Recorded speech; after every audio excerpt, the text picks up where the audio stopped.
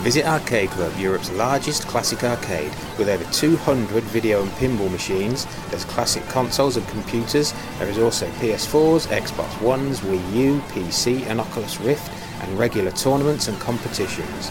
All machines are set to free play. Open Fridays, Saturdays and Sundays. Check out arcadeclub.co.uk for more details. Tenpence Arcade are proud members of the Throwback Network and the Retro Junkies Network.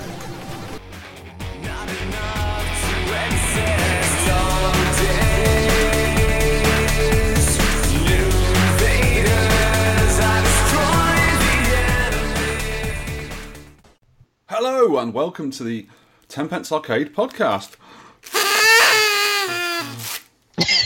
Welcome to the Tenpence Arcade podcast. I am Sean in your face. Hello, you are Vic. I am Victor in your own face, Marland, alias Vertvic. I've got one of these as well. Go on. Way! Hey, it's some confetti bomb things. Got stuff all over my keyboard now. Oh, God. Damn it. Oh, it stinks. Ugh. Oh, that looks good. It's sort of draped over my mic stand. Brilliant. So how has your Christmas been? It's been excellent, thank you. I've had a nice relaxing time. Work was really busy up to Christmas, but I finished on the 21st. Stupid work. So I've had a nice time off, and I'm not back until the 4th of January. I finished, I think, on the Thursday, what day. I've lost all my days now, because I've been off. I don't know what day it is. Yeah. Or what time it is, or what I'm doing. No normal. Change there then, isn't it? But I'm not going back till the 8th, because I had some time left over from the end of the year, and my holiday time rolls back to the start of the year, so it starts on January the 1st. So I had to take some days at the very start of the year, so I'm having another extra few days before I go back, so I'm not going back till the 8th. Oh, that's good, that. Wife's not going back till the 12th, because she works in education. Oh, Damn her. How dare she have more time off than me? Do you know what else I got to manage to do in December? I got some stuff. Well, I got loads of stuff done, but I got a chance to talk to a famous Hollywood actor and to endorse the podcast. Here he is. Hello, I'm Arnold What's-His-Face, and when I'm not in action movies or governed in California, I listen to the Tenpence Arcade podcast. I have to go now. I have to get to the chopper. Apparently, he had to get a flight. Yeah, yeah. And that's amazing. Yeah, not bad, is it? We're getting pretty good here. 500 followers on Twitter and all that. Is one of the Hollywood actors still alive? Yes, that's been a bit of a problem, really, isn't it? It's amazing. It's really bad news. I think it's because we're all getting old, but apparently, I looked at the statistics of the day, and apparently 2016 has been like twice as bad for celeb deaths, unfortunately. So it's been pretty bit depressing, really. Hopefully, in the new year, there's no logic to it at all, I'm just hoping, it'll be a bit better. Goodness sake. All the pop stars from our youth, all the people in the films we liked, goodness sake. Do you know what you can do to cheer yourself up, Vic? What's that? Play some arcade games? Play some 80s arcade games. Do you know what I've been doing? Yeah. Cheering myself up. Some 80s arcade games. I have actually been quite a lot of that. Before we get onto that sort of thing, which we've both been doing, I have had some control panel madness. Yeah. I got the new CPO, Smolly Muddy Music, the Arcade Art Shop, for my Battlezone and Centipede. I haven't even put them on yet. I've been getting into the arcade garage and going, right, I'm going to do this, this and this. I do one or two little tiny electronically things and getting stuff right, and then go, no, I can't be asked to do that. Let's go and play some games. Yay. Put the 60 in one, put the Scramble on, put the Galaxy and multiboard on. I had a quick game of Turtles the other day for the first time in ages. God, I love that game. I really want to loop that, get to level 6 or 7, is it? Oh, it gets really difficult, doesn't it? I've looped it before with there is an actual dip switch on that game. You can have like 255 lives. And I have actually looped it. I had it by accident. I got the board from someone and they left it on there when I bought it. I was playing it, I thought, I've had too many lives here. And I think the lives are at 0-0 all the time. And I actually went and did it, and it does a little animation at the very end. But I want to do that legitimately with 3 lives. That'd be a little goal for me to do that. You probably could. I think we were very close to it when we were playing it. Did you get near to the last level? I think so. I think that the trick for me was a liberal use of the bombs. Don't hoard your bombs because you get so many. They're not bombs, whatever you call them. Turtle torpedoes. Turtle poo. That's probably is, isn't it? It's little spiky turtle pops. Use them very often, and even if you there's a hint that you may get trapped, just use them. And that's how I survived into the later levels. Yeah, I tried to keep when the bad guys go brown. If anyone's wondering what they're talking about, go back. quite a few podcasts ago, wasn't it, when we reviewed Turtles by Stern. It was, yeah, Konami. quite a while ago, yeah. It was podcast 50. I tend to find when the bad guys go to the brown colour when they're really chasing you, is to knock them off with a bomb, because they go back to the level before. I keep doing that. But yeah, I've been playing Turtles. I loved it. I played the other game the other day. I was testing something in that machine. I thought I'll put it back together, make sure it's okay, and just adjusted the screen a little bit. Such a lovely little game. I really like it. What else have you been up to, Vic? Well, I haven't put those control panel overlays on yet because I've been too lazy, and I need to do it soon. And I need to move the garage around and tidy it a bit better because there's something coming. Ooh. Holidays are coming. No, not holidays. Pac-Mania is coming. Pac-Mania is coming. How are you going to fit it in? How are you going to fit that With in? difficulty and squeezing things. You're going to have to get rid of... No, it'll go in. What? Will it? It will just about go in. I've got space where I got rid of one before. Right. So it will go in. It'll be a little bit tight, but yeah. I got a chance to buy it from the arcade in Winford, so I sold it to, and I bought it. Darn it. I do like Pac-Mania. It's a good little game. And I can also put other games in there with it, that Pac-Mania style games like Namco Classics 2, which has got a Pac-Man game on it, or I've got a Ms. Pac-Man speed-up board I can line around. Any game with an 8-way, 8-way, and 4-way. Yeah, but I think that joystick is an 8-way. I don't think it matters too much. And the fire button, so yeah, it'd be pretty cool. Nice. I've also been making things, not quite a tinkering because I've done it before, but I made some chip shot to Famitsu converter plates like I made you. Yes. Mr. Ian Cullen got onto me and said, I want some plates for my machine. So I made some for him. And he's got me in the cab already with some Japanese arcade joysticks on there. He loves it.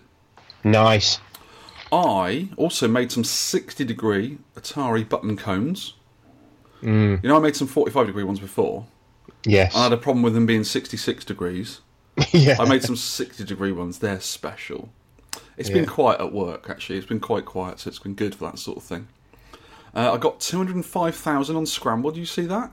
Oh, that's getting good, yeah. I was just playing it one night, relaxed, didn't care, and just got 205,000. That's the secret. I think that's the secret It is to to it. be relaxed when you get killed. Don't worry about it too much. Don't get hung up on it. Don't lose another life, goodness sake, because that's what happens. So that was pretty good. Enjoyed that. And I put it on my high score kit from my high score kit from Phil Murray, which I've got on the Scramble. So it actually saves your high scores now. Is it just the top one, like 16 No. or is it all of them? No, it saves all of them and names. You put your name in and everything. Nice. He's done a really good job. He's doing a lot of different games. He's done a lot of the Konami games. Also, I lent him... I went up to see him a little while ago for Christmas, and I lent him my Super Cobra PCB because he wanted to make one for that. It's very similar hardware to Scramble, as you know.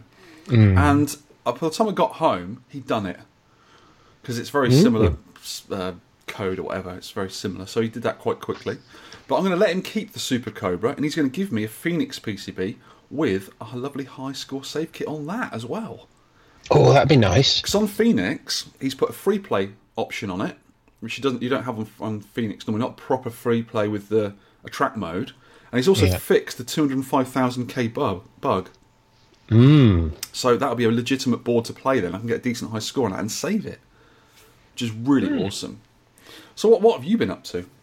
I've been up to two things, apart from eating turkey and slurring. Oh yeah, I didn't do a bit of that. Yeah, I've been up to two proper things. I've invented a challenge for myself on the 60-in-1 board because I thought, why not? Do you know what? That was a good idea. And I'm joining in on that. Got a ping, a resonant ping. There's certain games on there you're not very good at and you will struggle to get five levels. And there's certain games on there I will really struggle at to get 5 levels or 100,000.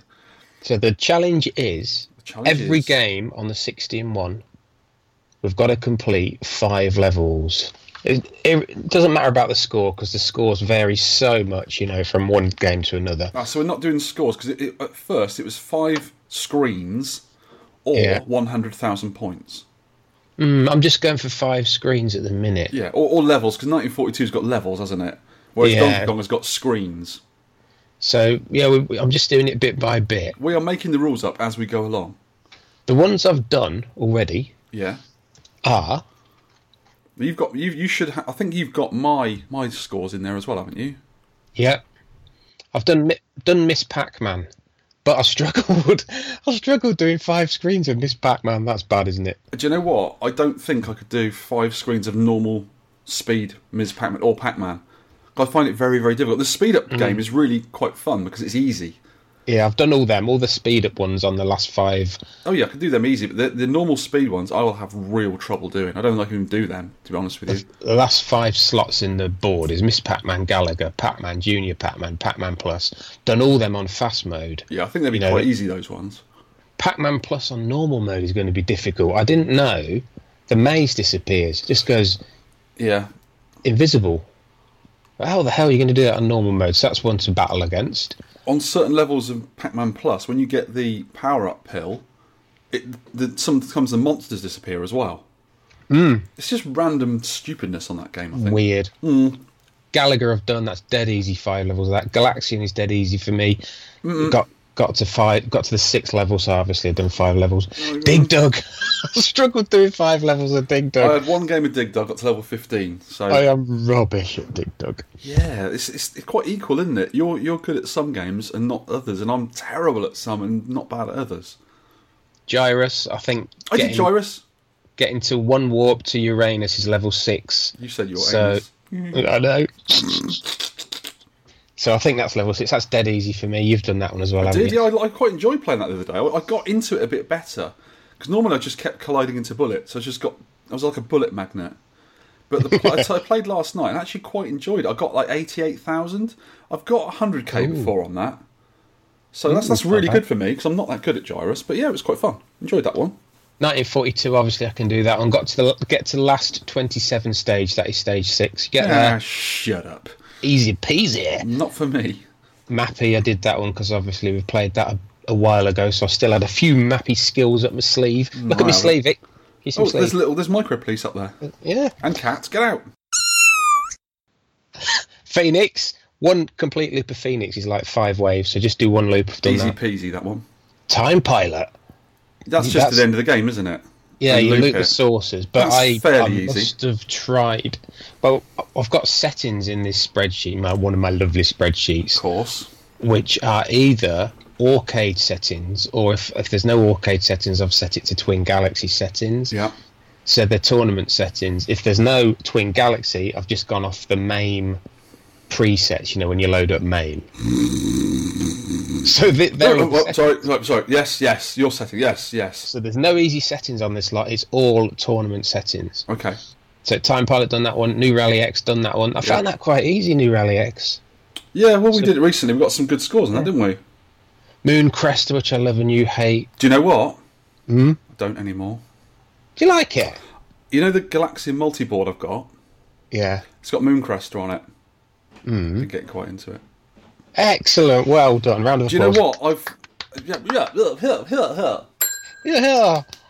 Jolly good chair. You know, I said Moon Crester was very unfair, where they come up your bum at the back. They sort of twizzle round behind you. All you do is just stay right out of the way until they've gone. Yeah. And I used to play a lot as a kid, and I enjoyed it as a kid, and I was really good at it, and I've got better, and my score, because the Galaxian multi-board actually saves the high scores as well. So I've got 15,000 so far, which is about 2 loops round. That's good going, so I can probably do that as well, I think. I think the fifth wave on Moon Crester is the docking level, but I think you call them like 10 waves in a loop. You get past the comets and the rockets dropping down. Yeah, and there's a second docking level where you get all 3 ships together if you're that good, and I did. You get a Mahusive ship firing 1 billion bullets at once. Well, 3. So that's easy. Scramble we've both done. I can do level 5 on Scramblers. Actually, is just getting to the maze. I think is the 5th level. So that's dead easy for us now. I've actually done 5 loops instead of 5 levels on that. Yeah, I think when I play it now, when I sort of get into it and I've had a few quick goes, I can do 5 loops anytime. So that's 100,000 plus, isn't it? I think my score and I'll tell you what, I'm inviting you in the new year to come down and graffiti my scoreboards. Because the Galaxian Multi, which has got about 19 games on it, it's all got save scores on there. So you can come on and put some Galaxian scores on, some Mooncrester scores. It's even got Scramble on there as well. It's a slightly different version of Scramble. It's a bit of a hacked version. But my Scramble is in the same machine. No, it isn't. It's in the other one. I've got those jammer switches on my machines now. So my 2 vertical little jammer cabarets I've got. One of them has got Raiden 1 in it, and the Galaxian multiboard, which is awesome. So 2 good games in there. Well, 20 good games in there. And the other one has got Scramble with the high score kit on it and a 60-in-1. Oh, but I also put nice. I put another game in there. What was it?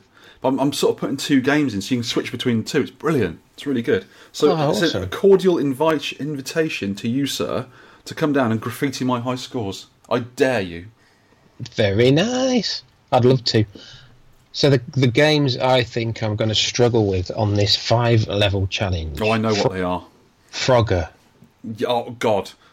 Do you know what? I can get to like level 4, and then that is it. 16,000 is my absolute glass ceiling on Frogger. I cannot get past it. When I get past it, I will have a party. Crush Roller. That is a tough game. I can nearly do the first level. 5 levels of that has got to be impossible, surely. Burger Time. How hard's that going to be? 5 levels of that. I could do 5 levels on the Intellivision version. I got really into the Intellivision version of it, but that is not the arcade version. The arcade version is way harder. I could probably do 3, I reckon. You've got to learn, I think, how to pattern it. What kind of pattern it? You group the baddies, don't you? It takes a long time to group them, though. That's the thing. But you can get some massive scores when you group them. You've got to use a lot of peppers for that. Peter Pepper. Peter Pepper. Peter Pepper picked a peck of peppers. Burgers. Yes. Pengo. That's going to be tough as nails. Oh, God. Pengo is I used to be really good at it. I had a board early in my collecting days, like 10 years ago, and I really got into it. I got about 50,000 one time. I don't know what settings they were on. It might have been on easy for all I know. I can't remember. But I did really well at it, and I was quite good at it. And a lot of the 8-bit versions, like on the Atari XL, I had a game called Pengon, which was really cool. And I was really, really good at it. But Pengo is just so hard. Well, even on the competition settings I've got it on, it's set to easy. And it's not easy. No, it's not. Oh, no. Space Panic. Stupid That's gonna be blobs. tough. Space Panic I can do about 3 levels on. And then the 2 paddle games, Super Breakout and Arkanoid, trying to do them with a stick's going to be tough. Even with a paddle doing Arkanoid. We are not Charlie Fry, are we? No, we're not. You can like do the flipping game. But are you struggling on the Donkey Kong levels? Yeah. You're not into Donkey Kong, are you? I'm terrible at Donkey Kong. I've got to learn it. I was really rusty, but I did both of them quite easily. I can get like 70,000 without thinking. It's the US version, isn't it? So you get you don't get all the levels first go. So 5 levels would be. Oh God, 5 levels is over 100,000. Is in it? actual levels, because when you knock Kong off his perch, that is a level, and it says the levels in the corner. But it goes sort of like 1, 4, so that's 1 level, and then 1, 2, 4, and then 1, 2, 1, 3, 4, and it goes like that. So that's a lot. Just 5 screens would do, I think, for that one. That's what I'm going for. Because I think that's an easy, achievable goal for people who don't play Donkey Kong. Xevious, I don't know how we're going to do 5 levels of that because it's just one continuous level. Yeah, that'd be a score-based thing, I would have thought. Might be 100,000, do you think, on that? Oh God, I don't think I can get 100,000. I'm about 30 at the most. I can't even I can't do the last level. When that thing turns up and starts bombing you, I cannot do it. I just cannot do it. I'll get there easy without losing a life, and I just can't do that bit. And you've got the 2 oddballs, which is Hustler, You and me. which is Then you've got Hustler, which is it's not level based, is it? No, and the pinball one. What's the pinball one that we like? Oh, What's it Pinball called? Action. I've got 2 boards. I've got a board for you for that. Oh, I like I it. bought 2 boards for cheap. I've made a connector for one because it needs a special little extra connector, which I haven't got. But I'll make another adapter up and send it up to you. I like that game. It's a brilliant little game. I was going to make a little cab for that, you know. Yeah. I've got a little 10-inch screen. I was thinking of making a little, like a pinball-shaped cab with it in the bottom, with actual bumpers on it, so you can actually hit the bumpers to make it jump around. Jump around. So, I think we could actually share this spreadsheet. It's not a spreadsheet, it's a list. And if anyone wants to join in with us and try and do the 5-level challenge on the 60-in-1, providing you've got a 60-in-1, you could use MAME, I suppose. Yeah, just use the same settings as us. And it's not going to be next week or the week after. It's going to be an ongoing thing. We'll just report back on it. But I don't think we'll ever do all of them, because some of them are hard. I'm going to do They're them. terribly difficult, some of them. Congo Bongo is really tough. I can do 5 levels on that easy. Can you? Yeah, I can loop it, yeah. When you get into it, that game isn't too bad. It's actually... I hated it at first. When I got into it, you sort of learn the mechanics a little bit, and it's not too bad. Oh, all right. Yeah, it's good when you get... You just got to stick at it a little bit, I think, that one. I'm going to find the shooters easier, obviously, and the maze and the platform ones more difficult, but it's going to be good. You do 5 levels of 1943? Because they're quite long levels, aren't they? I don't think I ever have. I've not played it that much. No, I don't really like 1943. It's nowhere near as good as 42. 1943 Kai as well, which is the Japanese sort of spin-off thing they did. Very similar, though, isn't it? Yeah. Yeah, we'll get it. We'll get there. So that's what I've been doing, wasting the Christmas. I tell you what I've also been doing. You've been learning something. Been learning electrics. What have you learned? This is quite... Right. Let's start at the beginning. Yeah. Someone has let you loose with a soldering iron. No. Oh, okay.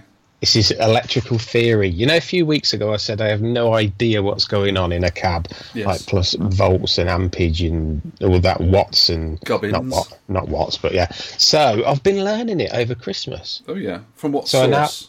I now know the difference between AC and DC. Just basic stuff I had no idea about. Okay. I know the difference between voltage, amps and wattage and what a resistor is and a capacitor. And just been... I got right into it, actually. It's really, really fascinating for me, this. I know certain things, and I'm very ignorant on other things. Transistors, diodes, I'm getting into it. Yeah, I don't... Yeah, there's certain things I do know what they do, and certain things I have not got a clue about. But I bought ages ago Electronics for Dummies, that one of those early learning books. Yeah. Basically an ABC for idiots like me. Yeah. And I sort of got into the start of it and then stopped reading it and read something else. But I do need to. I'd like to get back into that. But it's quite a big book. And there's not so many pictures either, so I'm not so sure about that. I don't like it. Guess what I've done? Right, so what have you done? Tell me. Spreadsheet. On what? Electrics? On electrics. Spreadsheet is called Learning Electrics. Learning Electric. LL. Learning Electrics. So I'm just adding to it that I'm flying all over the internet like a little electrical butterfly flying from site to site, looking at things and then going away. Like an electric mosquito. Yeah. So that's what I'm doing. Have you done anything with your knowledge? Have you fixed anything or learnt to do something with something? No, but the thing that's got me is you can use voltage to send signals and not just push amps through a circuit. Oh yeah. That's how your buttons work. Yeah, it's suddenly become a lot clearer how the jammer loom interacts with the rest of it. Has your mind been expanded? Mind equals blown, as they say on them internets. Yes, indeed. So that's pretty good then. Well, you should share your knowledge with me because certain things I just do not know about. I really don't. Yeah. Did you also learn that when I was round your house, I told you off for just throwing a 60-in-1 board on top of another PCB in your cab live? Do you know why that was bad now? Yes, could lead to electrical leakage. Not really. It could have just shorted something and killed everything on both of your boards. Yeah. You silly man. But now I'll put a peanut butter sandwich in between them. That's sticky and also non-conductive. Well done. Very good. Nuts that's everywhere. what I've been doing over Christmas. Cool. And I'm going to carry on with those two rather pointless things. Actually, learning electrics is not pointless. No, that's pretty good, actually. Well done. I've been playing games and basically just relaxing, getting up when I want. This morning I set an alarm and then I snoozed for a bit, which was lovely. It's great. We've been out for breakfast in nice places. We've been just wandering about. It's been really nice, actually. Oh, that's good. I've been travelling all over, visiting family members. So many family members, in-laws and outlaws, and even someone else's family I visited. Oh dear. We had to do the family thing in Weymouth for a few days. Oh God. The bed was uncomfortable, certain people, and we were left Christmas Day lunchtime. We got back in an hour and a half. It was really quick. The roads were completely empty. That was our plan. It was brilliant getting back again and just chilling out at home. It's lovely. So things for Christmas we will talk about in the pickups, I suppose, because we got stuff. I got some nice stuff for Christmas. But what we're going to do in this podcast is we're going to review the year we've had in podcast form. We're not going to talk about any of the disastrous 2016 depressing things that have happened, because lots have happened rubbish in 2016. We're going to focus on the decent things and the daft things we've done in podcasts. Yes. So if people are new to this, we'll give you a quick summary and you can go back and listen to me if you like. Yes, good idea. We'd be honoured if you did. So, do you want to start off with January then, young man? January 2016. We're going to do it by quarters, so we're going to go January, February, March, and then we're going to have one of our regular sections. So, January, we started the year with the podcast 52.5, which was a special podcast covering Victor's trip to America. That's right. God, I had a great time in December last year. 2015, December, I had a holiday in America, and I visited podcasting friends, arcades. It was amazing. Chicago was freezing cold. It was lovely. Everyone I met was lovely. Everyone in the hotels were lovely. We ate some amazing food. We saw some amazing things. We bought some cool stuff. It was really, really nice. Enjoyed it. So, start of January, I yapped about it for an hour or so. So that was really good. I enjoyed that. And I went to the biggest arcade in the world, Galloping Ghost. And it was fantastic. And I'd like to go back there again and take you as well, young man. They're still expanding, aren't they, Galloping Ghost? Yeah, I think they're getting close to 1,000, is it? No, 600. They're getting close to 600 games now. I think they haven't done a podcast for a little while, which I'm quite upset about. I want to hear what they're doing and what they're up to. But I think they've just expanded the place to fit in 1,000 games, the way I understand it. They've bought extra units and things, haven't they? They bought the whole road, basically. The whole road belongs to Galloping Ghost now. Honestly, it's really long. Yeah, it's brilliant. They've just unveiled, I think it's Radmobile in a cockpit version is their latest game. So, that Christmas, before January, you practiced 1942 and finally one credit completed it. Yeah. Have you done it since? Have you had to do it since? I haven't done it since. I need to put it back in my cab and do it again. You tend not to do that sort of thing, don't you? I've done Kung Fu Master a few times. Yeah. When we played at the arcade club. And I don't think I've done... Because remember I completed Green Beret? I haven't done that since either. And certain things you sort of think, right, I've done that, I'm not playing it again. And you just don't really play it to completion anymore. You just play it when you want to. But just play it for enjoyment, yeah. Yeah. Oh, talking of Kung Fu Master, that was one of the featured games. And because I had a mod to the code on my PCB, which allows you to kick whenever you like, rather than taking a few steps, then doing a jump kick. Yeah. A certain person moaned like a whining septic dripping thing and would not let us forget about it because we beat him by loads. So, when I went to Arcade Club, I legitimately beat him at his own game. Ha ha ha ha ha ha ha ha. That person was known as Tronads, but has morphed into Trollnad. He's got little green spiky bits. Trollnad. He looks like one of those germs on Dr. Mario. Yeah, could be. He doesn't really. Guesting on the January podcast was Ollie Alpha One doing a write-up of the EAG 2016 event in London. Yes. And Joe Majira, who I interviewed in the US, a collector of super rare games, including Aka R that we were interested in, the side art. Yeah, it's lovely. An unreleased prototype Vector thing. He also had a blaster in a wooden cabinet, which is very, very rare. So they're normally in those Duramold things, aren't they? Yeah. And I bought a new car. What did you get? A Volkswagen Golf. Is it fixed yet? Yes. It's all done and dusted. Put a new door on it, sorted. I was just about to move my notes with my finger then, and I've just realised it's on a PC screen. I've got to use a mouse. Idiot. So in February, we talked about a recent trip to Las Vegas Arcade and Soho. That's when you came down, wasn't it? Yeah. And we had a look round in the rain, I remember. We had a few games down there, which was quite fun. Then we just drank some beer and chatted all night. And that is when we had the whiskey that night. Oh. And we drank a bit too much of it by accident. Broken Tokens Bourbon. Yes. Ooh, bourbon. That was good. Not bourbon, bourbon. And we went to Smarty Martin's meet in Fleet in Hampshire, which was a great little day, that. It was a lot of fun. And the featured games we had that time was Flicky, which you had rather a soft spot for, didn't you? It's all types of awesome. I used to like it. Reverse 10 pence effect. I ended up hating it and don't like it anymore. Oh. But you've got right into that, haven't you? You get loads on that. You're really good. Well, I didn't play it I played it non-stop for about 3 months, and then I stopped for quite a while, and I've started playing it at Arcade Club in the last, say, month again. Yeah. No, say 2 months, and I can get back up to 2.5 million on it. But I did I forgot some of the routes through the maps. Muscle memory was working on some of them. Yeah, you got to remember the things, haven't you? Yeah, but it interesting again, like just kind of scraping through the levels, sort of reactions instead of just a set route. I'm loving it again.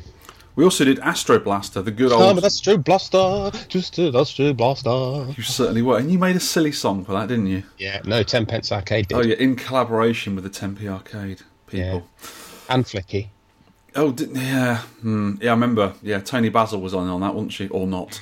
Bless her. Yeah, we should have the excerpts of that. Yes. Hey Flicky, you're so fine. You're so fine, you blow my mind. Hey Flicky. Hey Flicky. Oh Flicky, what a pity. You don't understand. You take me by the wing when you take me by the beak.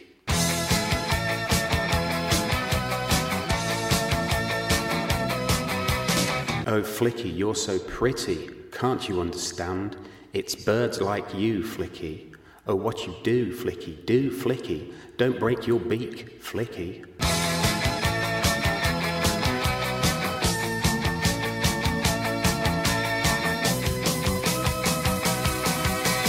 Hey Flicky, now when you take me by the neck, who's ever gonna know? And every time you move, I let a little more show. There's something you can use, so don't say no, Flicky. Flicky.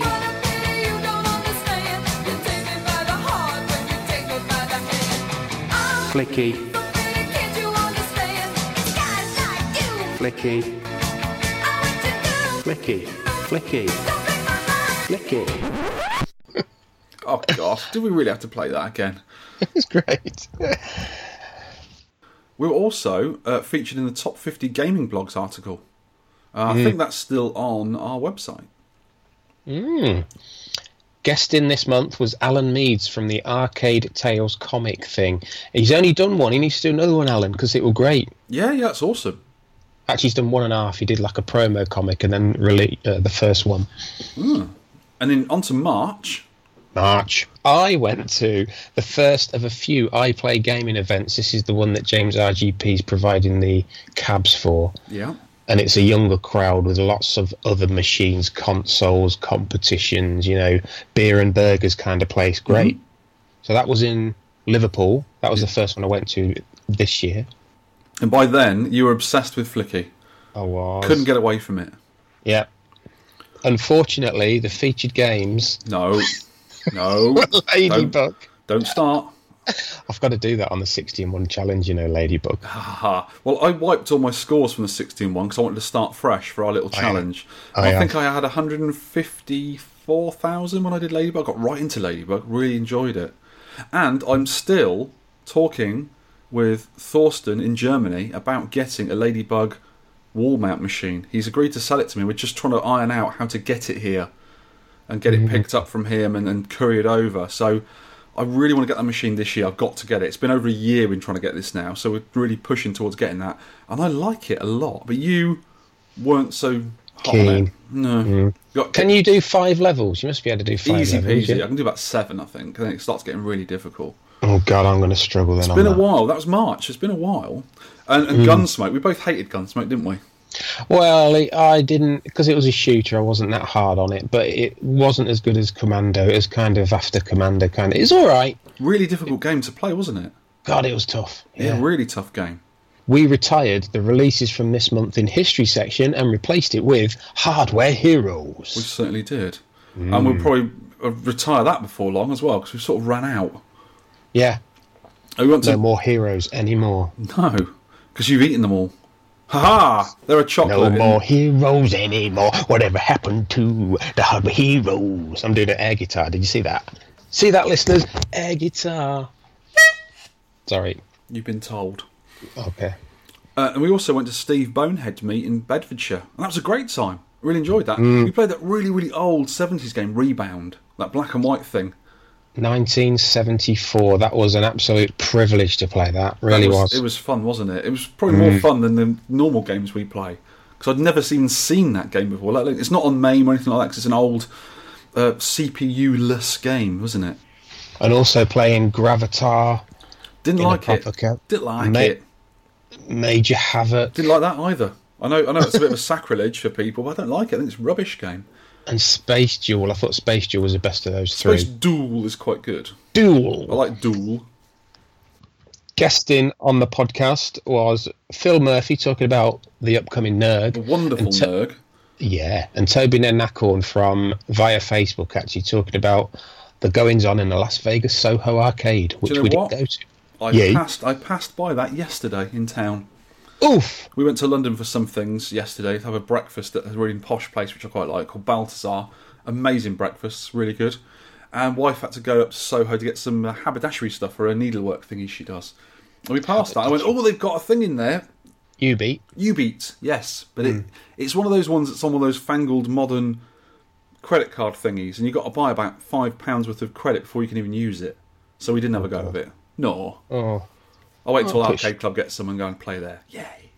They have got a couple of rhythm games in Arcade Club Floor 2. Rhythm games. Which we will be talking about in an upcoming podcast. Cool. Okay, let's get on to regular feature, shall we? Arcade news.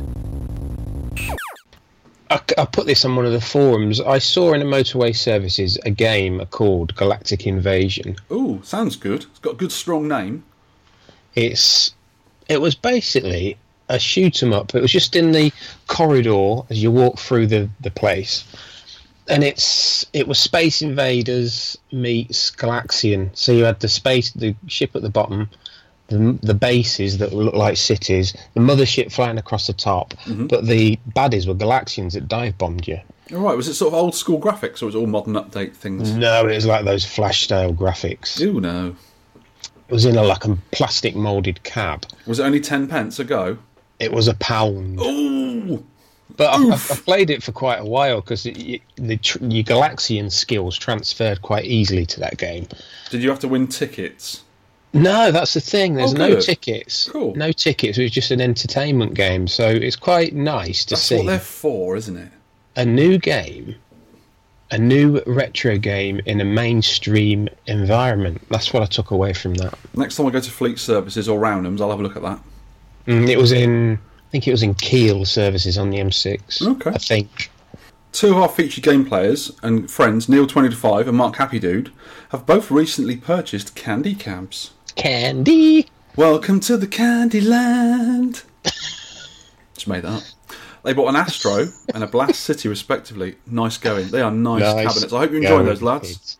And just a little tiny bit of biscuit news. I know we always go on about biscuits, but they are important. They are. Another blow for biscuit lovers. Rivington Biscuits is going into... I've got to read it again because I've forgotten. Yeah, a popular brand of pink wafer is under threat after a company went into administration following a sharp fall in the value of sterling after Brexit. So then pink wafers... I love a pink wafer. Yeah. I've not had them for years. And you can nibble the wafer bit off, then there's a bit of pink cream, and he would nibble that off. There's more... It's just layer after layer. Yeah. It's the laminated pinkness of loveliness. I think it's the only company that still makes them in the UK. And if they go bust, there's no more pink wafers. Really? Yeah. That is a blow for our childhood as well. I had them when I was a kid all the time. Yeah. Pink wafers are amazing. You dip them in tea, they go all soggy. They're lovely. Have you ever had fizzy wafers? They did a fizzy version one time. No. Oh, fizzy wafers are amazing. I want a fizzy wafer now. And Darren Domination sent us a picture of the biscuit aisle in an Aussie supermarket, and it seems to be dominated by one company called Arnott's. Arnott's. Really? Yeah. We've just have massive layer after layer of biscuits in the UK. How it should be. I think there's probably only about 2 or 3 biscuit manufacturers. It's just all different names, isn't it, in the UK? Yeah, I think so. Loads of different types as well. Yeah. How it should be. Oh, here's one for you. Not really for me, because I don't care at all about it. Outrun 3, possibly coming in the future. Possibly. It's on the radar, confirms Yu Suzuki about Outrun 3. Possible. Yeah, but everyone's been going mad about this. All the fanboys who go really crazy for it. And I said, yeah, it's going to be debuted on the Dreamcast too. Yeah, right. I mean, fanboys are probably falling about the place because of that fainting in exasperation of it. Oh, who cares? It's just a racing car game. It'll be the same as all the others, but with a red Ferrari because they've patented it. Nah. Oh, I love the drifting on Outrun 2. It's a drifter's paradise. Catch my drift? Been spending most my life living in a drifter's paradise. You might have to edit that bit out, Vic. I'll edit you out. Guess what? What? The Japanese guy has made over 200, count 'em baby, miniature arcade machines at 1/24th scale. This is an old-ish website, so he's been doing it for years.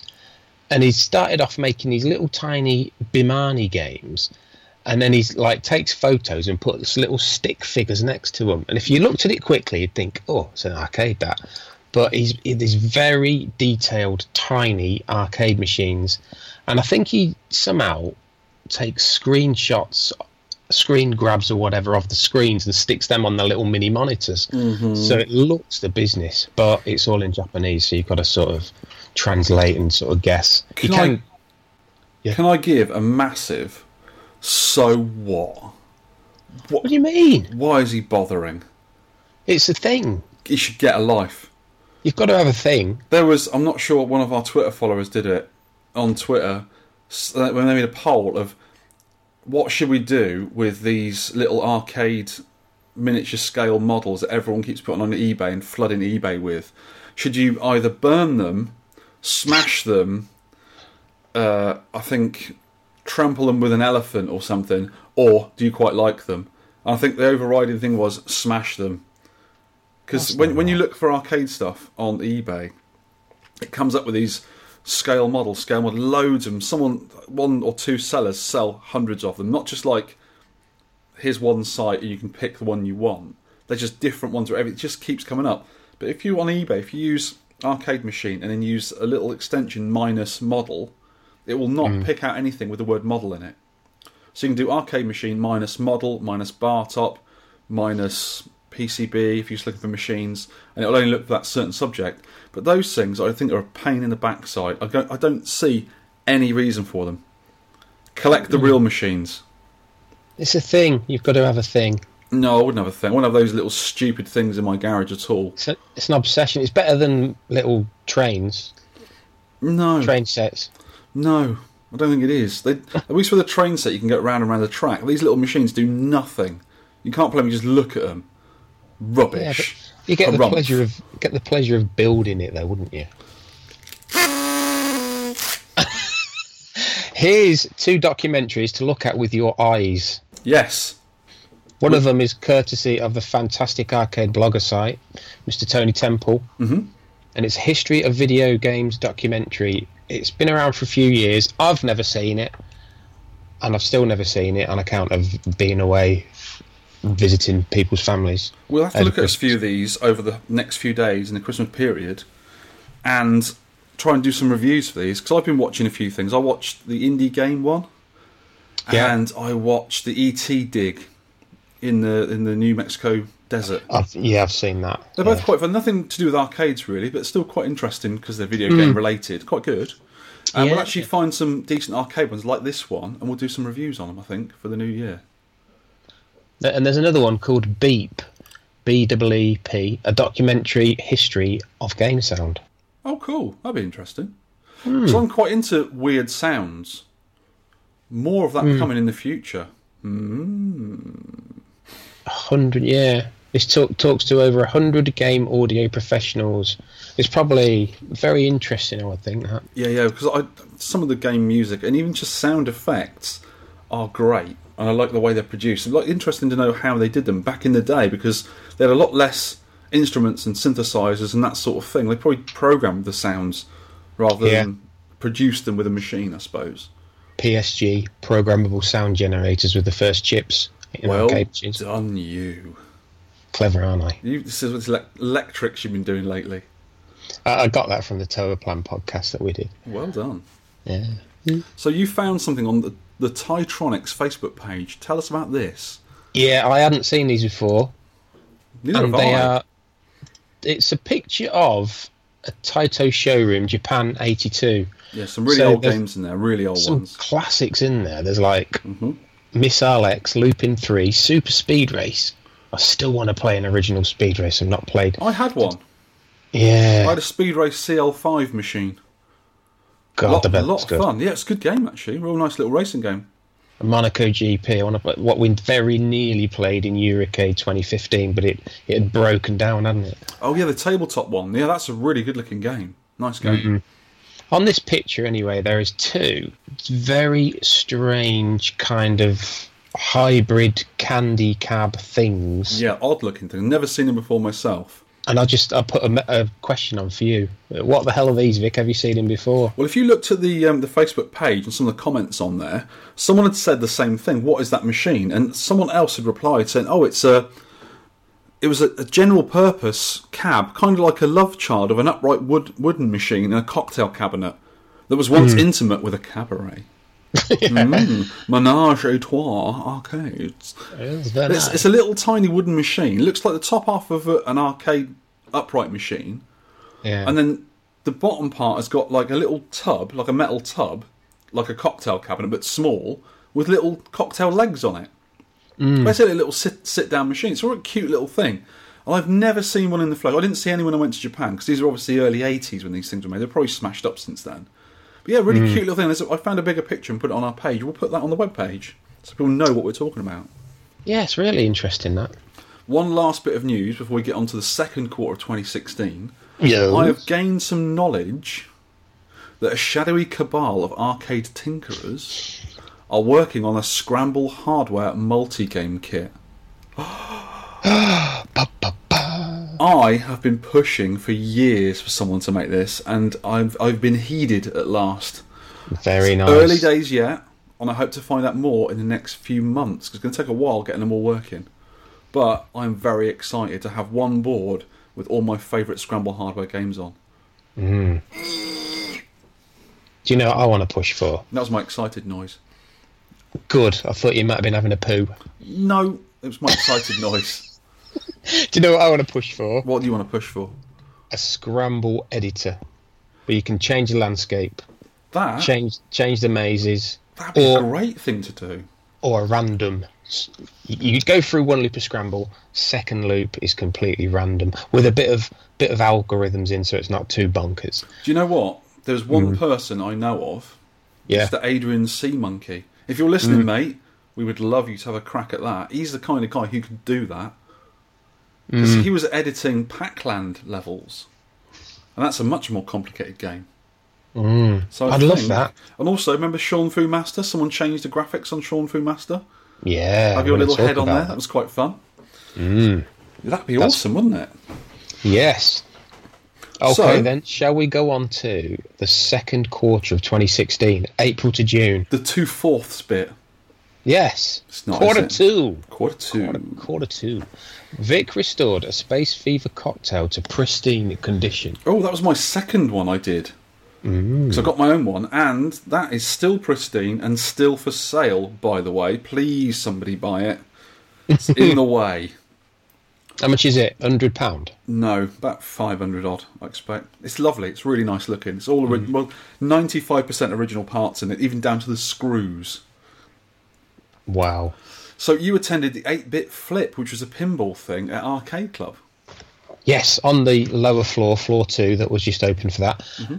Very good. There was some excellent new pinballs there, like The Hobbit.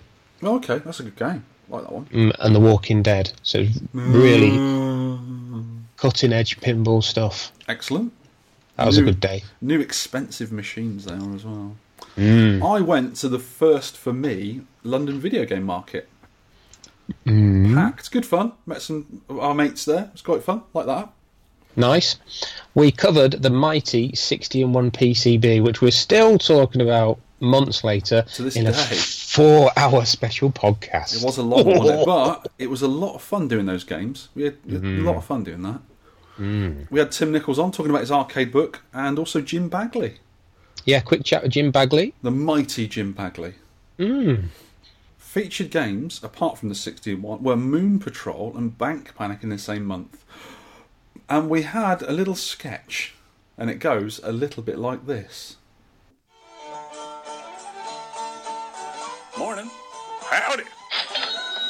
Thank you, sir. There you go. Thank you, ma'am. Hello there. You a bandit? Sure am. And I'm gonna rob you all just as soon as I get my gun out and... you shot me in the face! I say, that's what happens to bandits in this bank, fair or otherwise. Owing you for a big bag of cash. Thank you very much.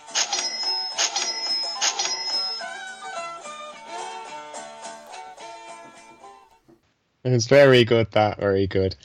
I attended Play Blackpool and took part in a megacast hosted by the lovely IGDS guys. Mm-hmm.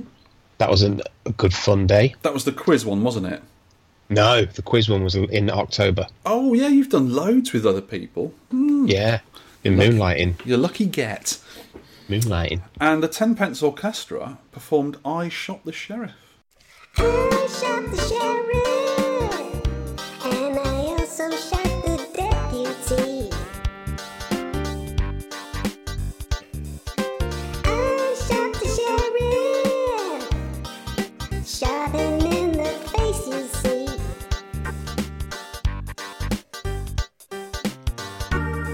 People open my 12 bank doors. People I never even seen before. They just been walking around in my place.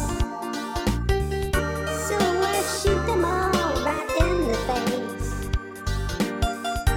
They're just a big disgrace.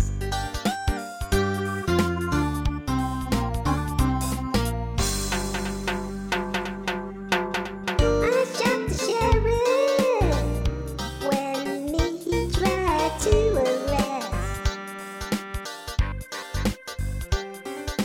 I shot the sheriff. I thought it would turn out for the best. Yeah. Better be taking hot shots at me. Standing there in my gallery, I shoot them down, they hit the floor. They won't be bothering me no more. I sure hope someone is keeping score. Break it down. Booyakasha.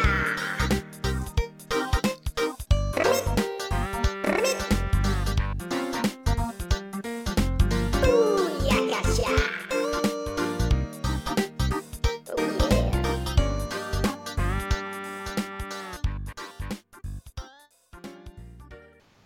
I shot the sheriff, shot him in the face, you see. Absolutely. You must know the lyrics to that one. Yeah. So on to May. Yes. Into I Play Gaming, another one in Leeds. That was a good one. The featured games were Oh, Lord. Peter Packrat, and the best part of that was the Tenpence Orchestra performing Death Rat. Death which, Rat. Yeah, which just like is- this. Just like this. There's a rat in the kitchen, what am I gonna do? There's a rat in the kitchen, what am I gonna do? I'm gonna kill that rat! I'm gonna kill that rat! Dead. That's so good. It was a quickie but a goodie. And the very awesome Gunbird, which is now owned, the PCB I was playing, by Ross. And I hope he's getting a lot of enjoyment out of it, because more than I would, I think. That's good. It's a shooter's paradise. Been spending most guesting was Charlie Farr, who became he was Yeah. the Twin Galaxy world record holder on Galaxian. Let's give him another one of these. A monumental achievement. Got over 2 million on flipping Galaxian. What a guy. What a guy. June, my birthday month, Sean visited Play Glasgow. You've been around a bit. And another I Play Gaming in Liverpool again. Yeah. You get around, son. I know you do. Look, you visited. Did you know that you visited the Four Thieves, the Four Quarters, and London Hackspace? All in the same month. I did, yeah. They were good fun. Goodness gracious me. Mrs. Tenpence, my lovely wife, updated the website.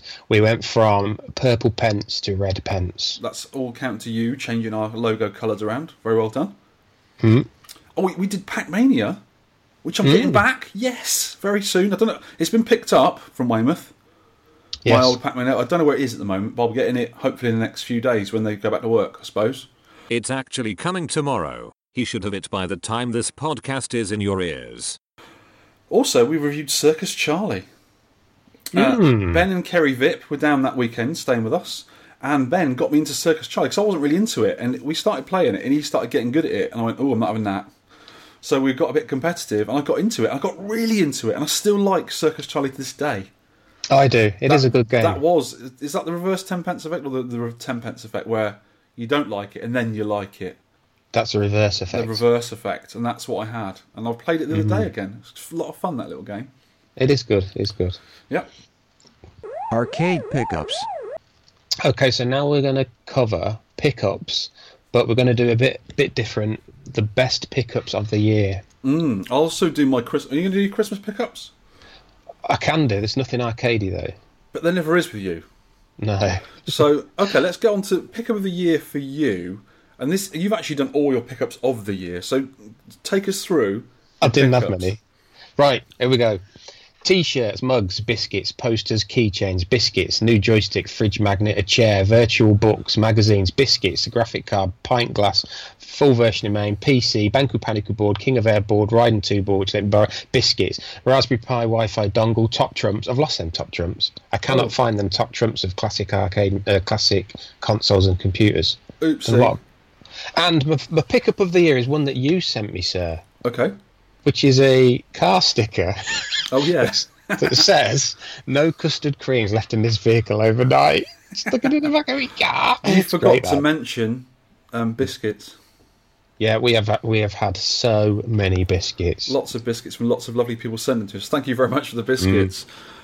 My pickup of the year, I think, is getting on very closely to a Grail cab of mine. I don't really do the Grail cab thing, but I picked up that Centipede Cabaret cabinet.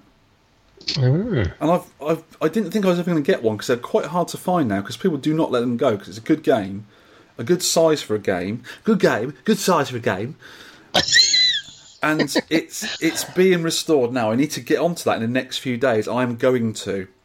Yes. I've got 2 boards for it. Neither of them work. Phil Murray has got one. Hopefully he can have a look for me when he's got some time. But in the meantime, I'm going to make an adapter up to play 60-1 in there, so I can play the 60-1 Centipede just for now on the machine until the board gets fixed properly. So that'd be quite fun. I can have a bit of practice on that. Well, my Christmas, Hanukkah, whatever you like to call this period of time in the year, holiday season, I got from lovely wife, I got a book about Data East. Really? It's a good one. It's a new one. I think we may have spoke about it just in the news section very quickly. It's a really good paperback book, quite a big book. It's got some amazing cover art on it, really well-drawn cover art from some of the Data East games, like the Bad Dudes and Peter Pepper with all the stuff chasing him on the front. And it's quite an interesting documentary-type book about the company. So it starts off with their early games, like the Deco cassette hardware and Burger Time and stuff like that in the early games, and it goes through to the later games.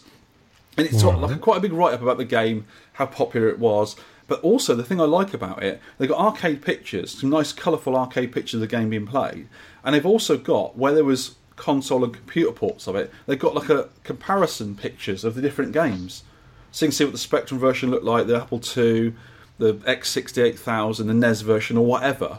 So you've got comparison pictures of all the games. It's a really cool book. I'm about a third way through it so far. It's really nice. When you come down, let you have a look at it. It's good. Is it a Hardcore Gaming 101 book? Is it one of their books? I don't think it is, actually. I haven't got it near me at the moment, but it's very, very good. I'll pop a link on the website for everyone to look at so you can go and buy one as well. It's a really cool book. Wife finds some amazing presents for me. Because I'm very hard to buy, because when I want to buy something, it's usually an arcade machine or an arcade part or an arcade board or whatever. And for someone who doesn't know about arcades or know where to get these things, because you can't just go into a shop and buy them off the shelf. You've got to go on eBay, get them off people on the forums and stuff like that. She does really well for me. Really, really well. The other thing she bought me, which I've been playing quite a lot of, and she has as well, she's pinched it, is a 3DS Sky 3DS Plus card, which is a cartridge that goes in the back of the 3DS, Nintendo 3DS, and you put an SD card with ROMs on it. Right. So you can play loads of games. Ooh, nice. Which is awesome. I've got loads of games now. I've been playing one of the Yoshi games. Yoshi! Woolly World or something. No, it's one of the older ones. It's very similar. It's like a follow-up for the 3DS than the ones that were on the N64 and the GameCube. No, SNES and the N64. Really good games. Where you're Yoshi and you've got a baby Mario on your back. And when you get hit, he falls off and he goes in the bubble. And you've got to get him before the time runs out. It's really cool. It's a really, really cool little platformer. And it's so much fun. You got to lick all the things up with Yoshi and swallow them. And you've got eggs and you throw eggs around. It's a really good game. It's a really cute game. And Nintendo are best at the cute, fun platform games, I think, in my book. Oh, yeah. And she was playing one of the Mario games the other day. I heard her laughing out loud playing the games because of the new features and stuff. When you get the Tanuki suit, and there's loads of different suits you can get to do different powers in Mario. It's a really cool little thing. So I'm going to get onto Alex and find out some other 3DS good games, because he knows all about them. Really, really good fun, that. I also got... Let me show you. I think I put it on Twitter, actually. You did? I got this. Ooh. That's my bright, shiny, red Apple phone case with a Dig Dug Puka on the back. Just a big red case with some yellow goggles, some eyeballs in it. It's a really cool little thing. I was really pleased when I got that. I like that a lot. So, what else do I get? I think that's like it, actually. We've got some nice things from relatives and stuff to go out eating some places and go to cinemas and stuff like that. So it's all good, actually. Really good things. Enjoyed that. And we're also... God, what else are we doing? We've got loads of things to do that we've sort of been given from people, so we're going to go do that in the next few days as well. But yeah, good stuff from Christmas. Lovely. Nice. Oh, and as I said, Pac-Mania has been picked up. That's my little Christmas present to myself, I suppose. It was an offer I could not refuse. Well, I got food, clothes, and a bit of money, which is always good because you can buy things. You can buy things. But nothing arcadey, I'm afraid. Ooh. Oh, I'll tell you what I did get. They're quite hard to find, arcade items, though, aren't they? I got the Ladybird book of the zombie apocalypse. Wife got the Ladybird book of Brexit. Yeah. Or five go wrong in Brexit, wherever it is. Have you learnt anything from your Ladybird book so far? Yes. After the apocalypse, the very last page of this says, yesterday, all the water caught fire. Today, the very big bees are coming. The end of the world is full of surprises. Isn't it just? That'd be a fitting end of 2016, actually, a zombie apocalypse. I'm waiting for it to happen now in the next few days. While you're looking through your zombie apocalypse... I do get distracted very easy, sorry. Yes. While you're getting distracted, let's do a bit of... Listener feedback. We just missed this one for the last show. Richard Broadhurst, loved the podcast as always, thank you. He said, don't hate the Deco cassette. It has a 6502 processor, and that makes it lovable. Not really. The idea of the cassette was to allow operators to swap the games around themselves, whether that was an arcade, hotel, or pizza shop. For MAME, press F10 when you're using it, or whatever it is to run at full speed during loading, so it makes it quicker. But I do agree that most of the games were pants. Retro Hour have guests, but they have twice as many bits as I can cope with, and they are nearly always in an Amiga. Nothing more than Amiga, as far as he knows. I've never touched one. I've got an Amiga somewhere, a 600, I don't really use it. Charlie Farr found a S. Holly or a Sholly trolley box. You are a trolley box. And he found it at his work. And he's put, get your very own Mr. Holly in a box for Christmas. I've heard of this before, and there's a company called Sholly that make like caddies and trolleys and stuff, like with baskets on and that. And they're called Sholly. That is your name from now on. Wife calls me that. Oh, it's Sholly. Put that pie down, Sholly, she says. Matthew Bridge wished us a great Christmas and objected to Victor's dissing of Rolling Thunder. No, it's rubbish. I like it. It's a terrible game, Matthew Bridge. Go away and think about it. It's one I do play at Arcade Club quite regularly, but it's... Can you get past the first level? No. Yeah, I can do that. I just get to level 2. It's an unfair game, to be honest, but there's things about it to like. The music's quite good. And the graphics. No, too skinny. Don't like it. Do you know? I like them lanky leg graphics. I don't like it because all the baddies are exactly the same, just with different coloured tunics on and hats. And they look like the KKK, and the KKK should never be encouraged. No. Mick Berry suggested a Famicom Galaga as a console computer port to play. We haven't played one this time due to all of the reminiscing about the year, but that's a good one to play, isn't it? Galaga on the Famicom.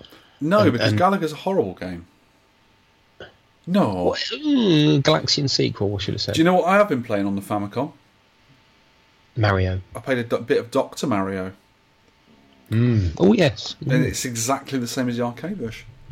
So this was a really interesting, quite an artful tweet from Tagster, who is coming to the UK early next year. Hopefully we can catch up with him somewhere. It'd be nice. He sent a picture of his phone screen with the Arcade Podcast, like the little logo on the podcast, and it says, "Such a great podcast that sometimes you forget about the view." And in the background is the Sydney Opera House. Which is an amazing thing to look at. He's on a boat, obviously doing a tour, and he's got our stupid podcast on and an amazing view of the Sydney Opera, one of the true wonders of the world in the background. It's an amazing picture. It's really cool. I might have to put that picture on the website for everyone to look at. It's brilliant. He's got one of the true wonders of the world, and in the background he's got the Sydney Opera House. Hey! Woohoo!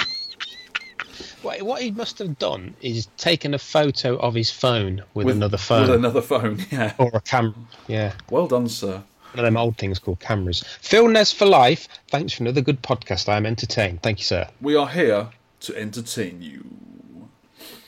Alpha One, Oliver, he let out a girly scream when he heard the new podcast was out. And K-Man Sweden also agreed with that girly scream.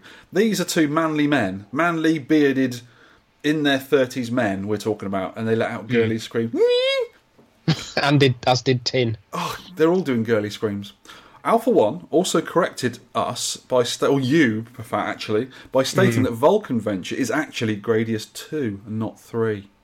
I do get confused because Salamander is not really classed as Gradius 2, is it? No, it's sort of a spin-off game, isn't it? Yeah. Because then you've got Salamander 2 as well, which came afterwards.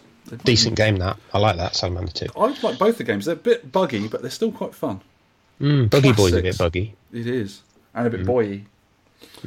So, Ben Purity asked if we knew about Dr. Luigi on the Wii U. I did know about it, and I will be buying it when we get a Wii U. Because when the Wii U's come down in price, when the new Nintendo Switch comes out, I'm going to buy one. I've been wanting a Wii U for a little while. And I'm not paying... They're still quite expensive. What are they? How much? The premium one with, I think... Mario Kart 8 or whatever, which I'm not interested in, is about £240 still. It's a lot, isn't it? Which is more expensive than the other premium consoles, the Eggbox and the PlayStation, whatever it's called.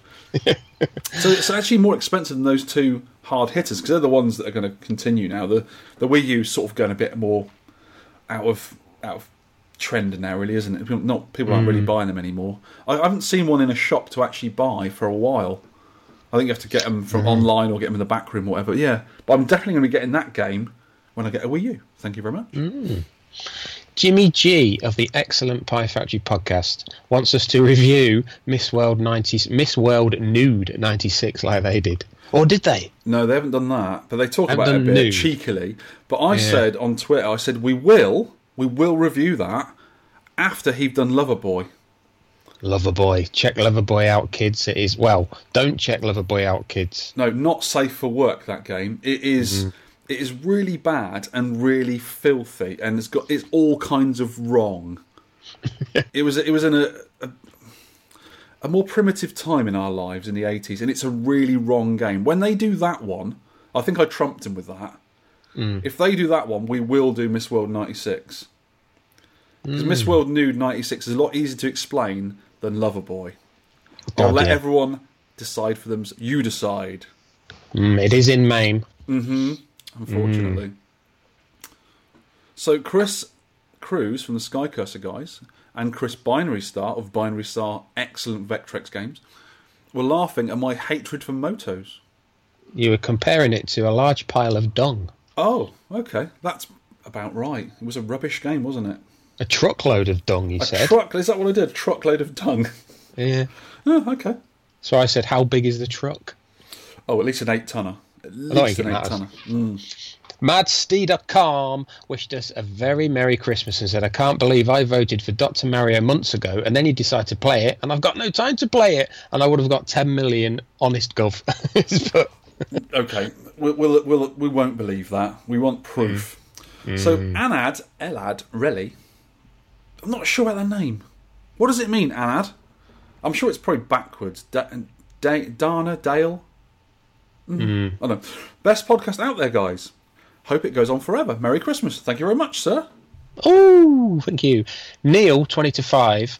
Thanks for all the podcasts this year, chaps. The hard work and the effort is appreciated. Hope you all have a blast. Thank you, sir. And we did. Andrew Driver seconded. He's been watching.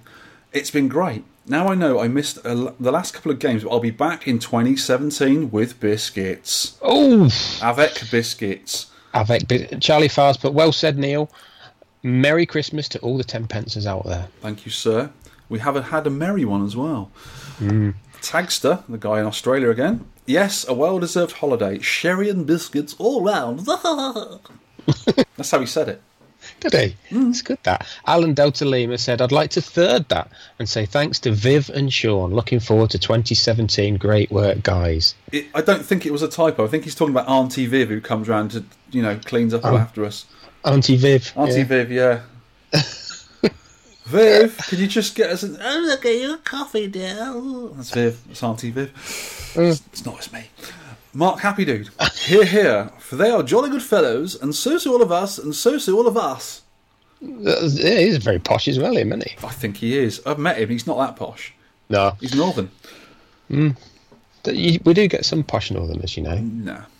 They might have got lost and ended up here. Anyway, the third quarter of 2016 covers the months in the year that are featured also called, have names of July, August and September. That was a roundabout way of saying 3 months. Yeah, good word. It. Well done. To start off July, it's actually the end of July, wasn't it? Yeah, I can't remember. No, I think it was the beginning. We had 2 events in July, remember? So, Sean and Charlie Farr, yourselves, sir, went up to Nurg in Newcastle and met me there for a rollicking good time. It's very good. Yeah, we do love Nurg, don't we? We do. It's a long way, but it is worth it.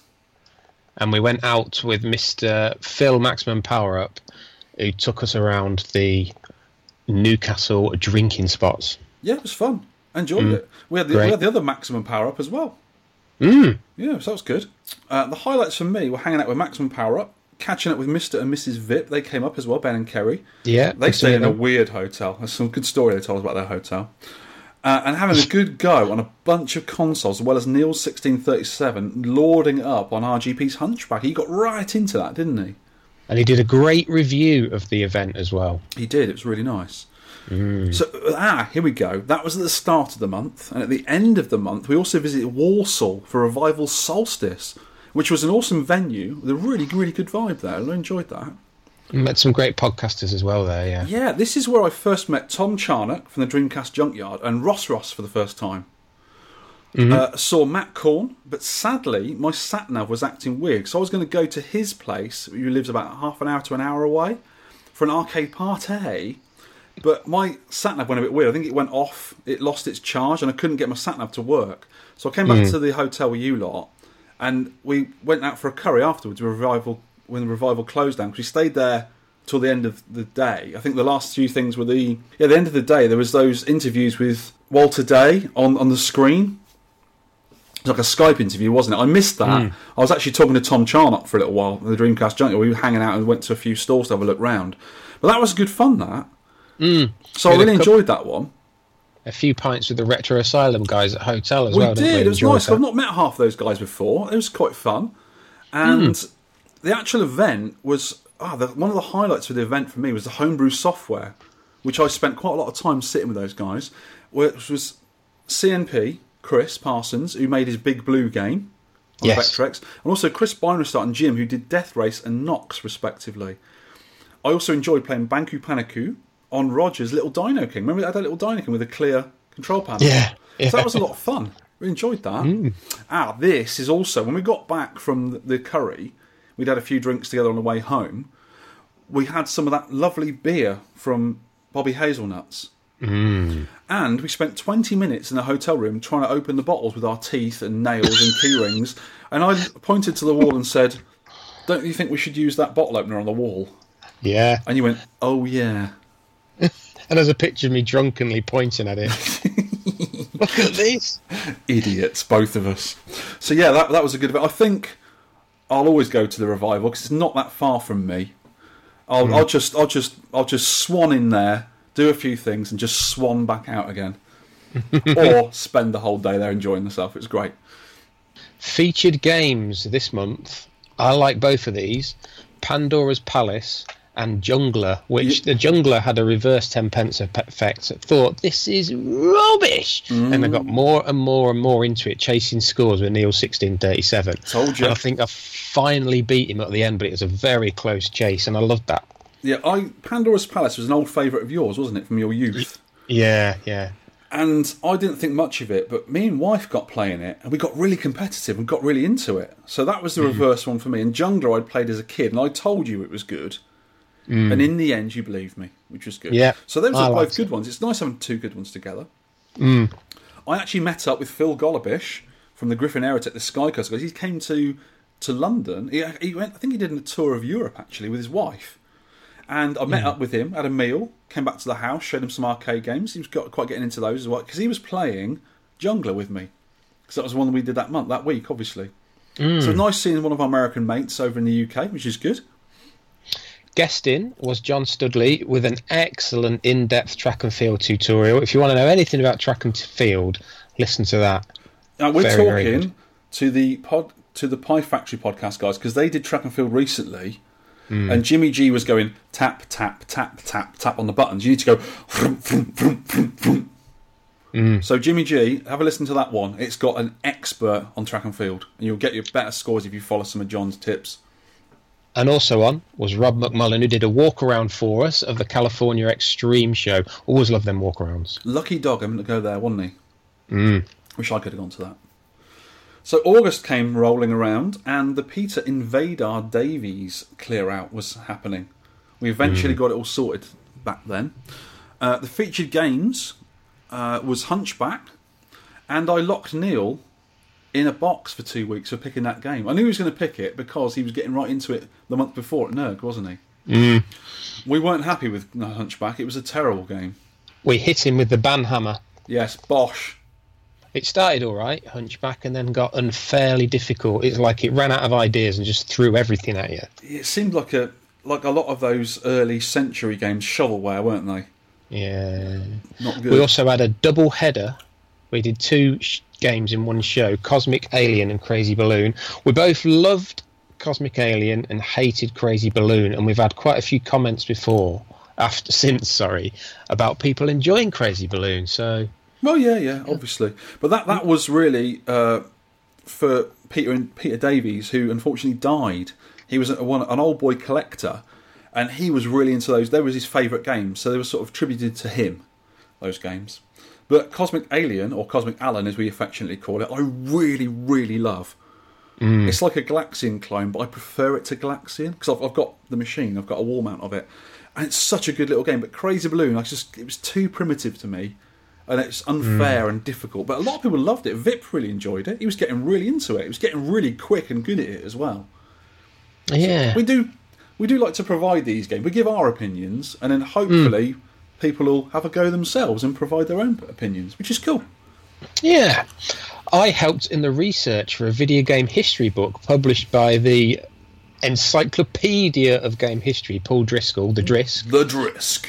We'll put a link in the no-shows. It's on Amazon, it's called The Video Game Years Press Start, The Birth of Video Games Before the Year 1977. So he's doing a series of these.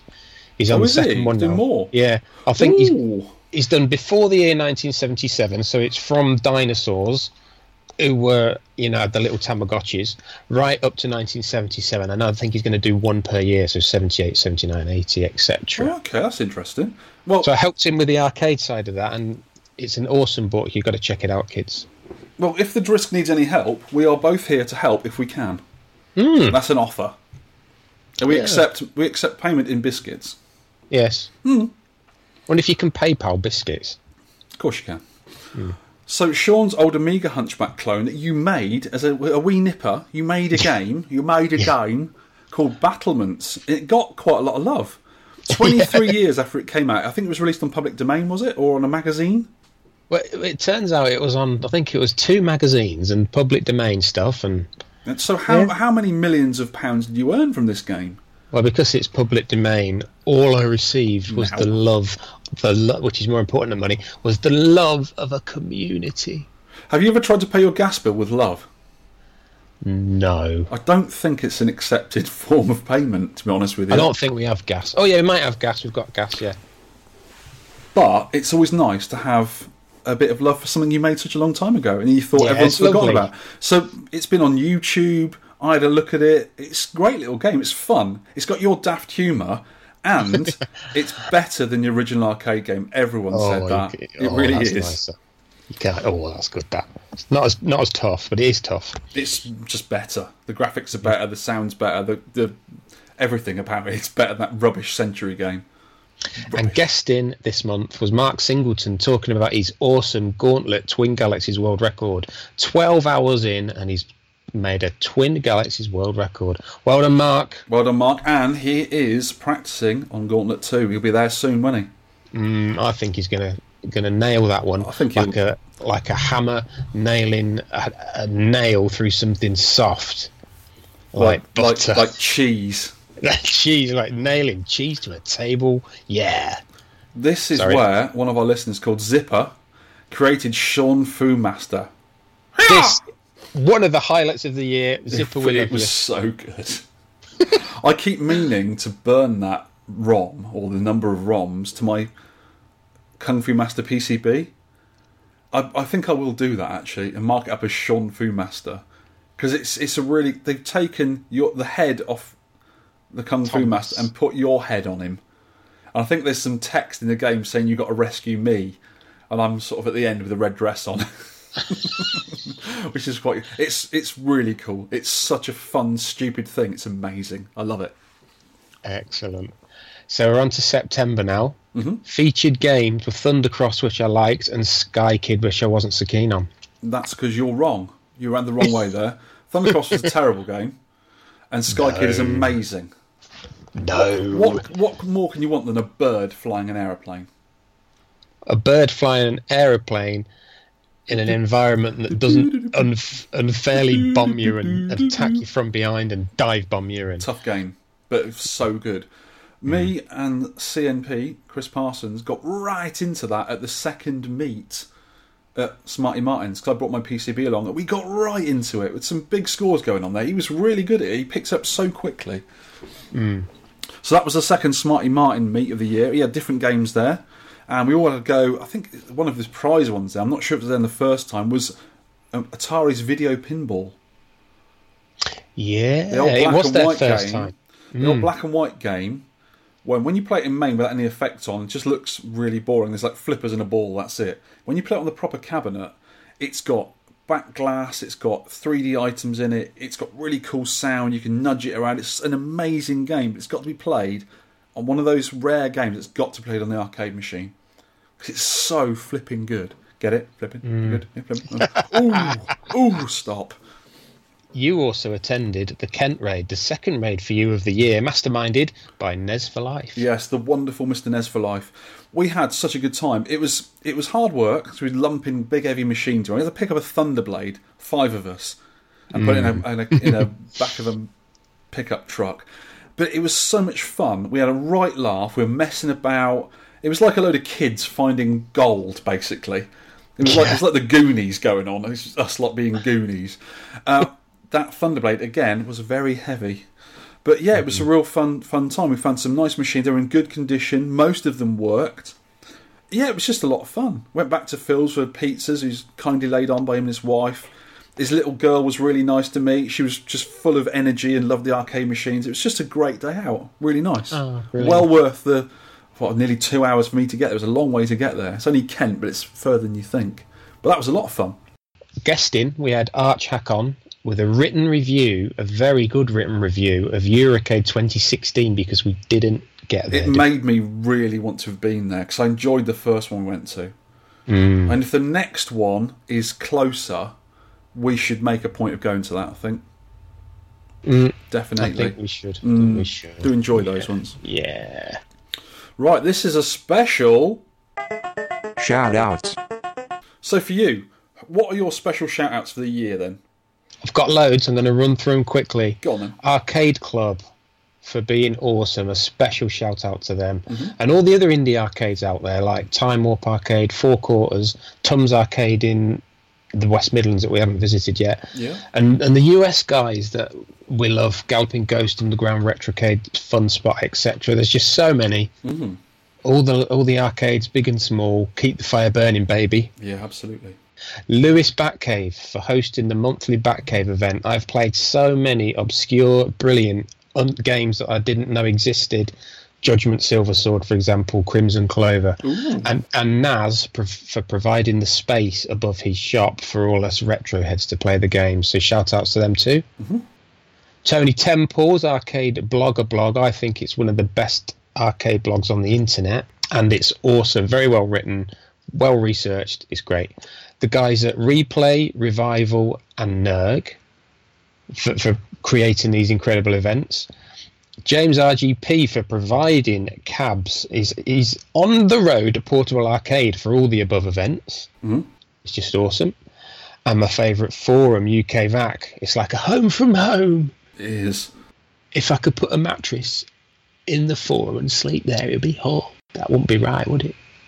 Yeah, so the MAME development community for keep pushing out and keep improving the emulation platform we all love so much.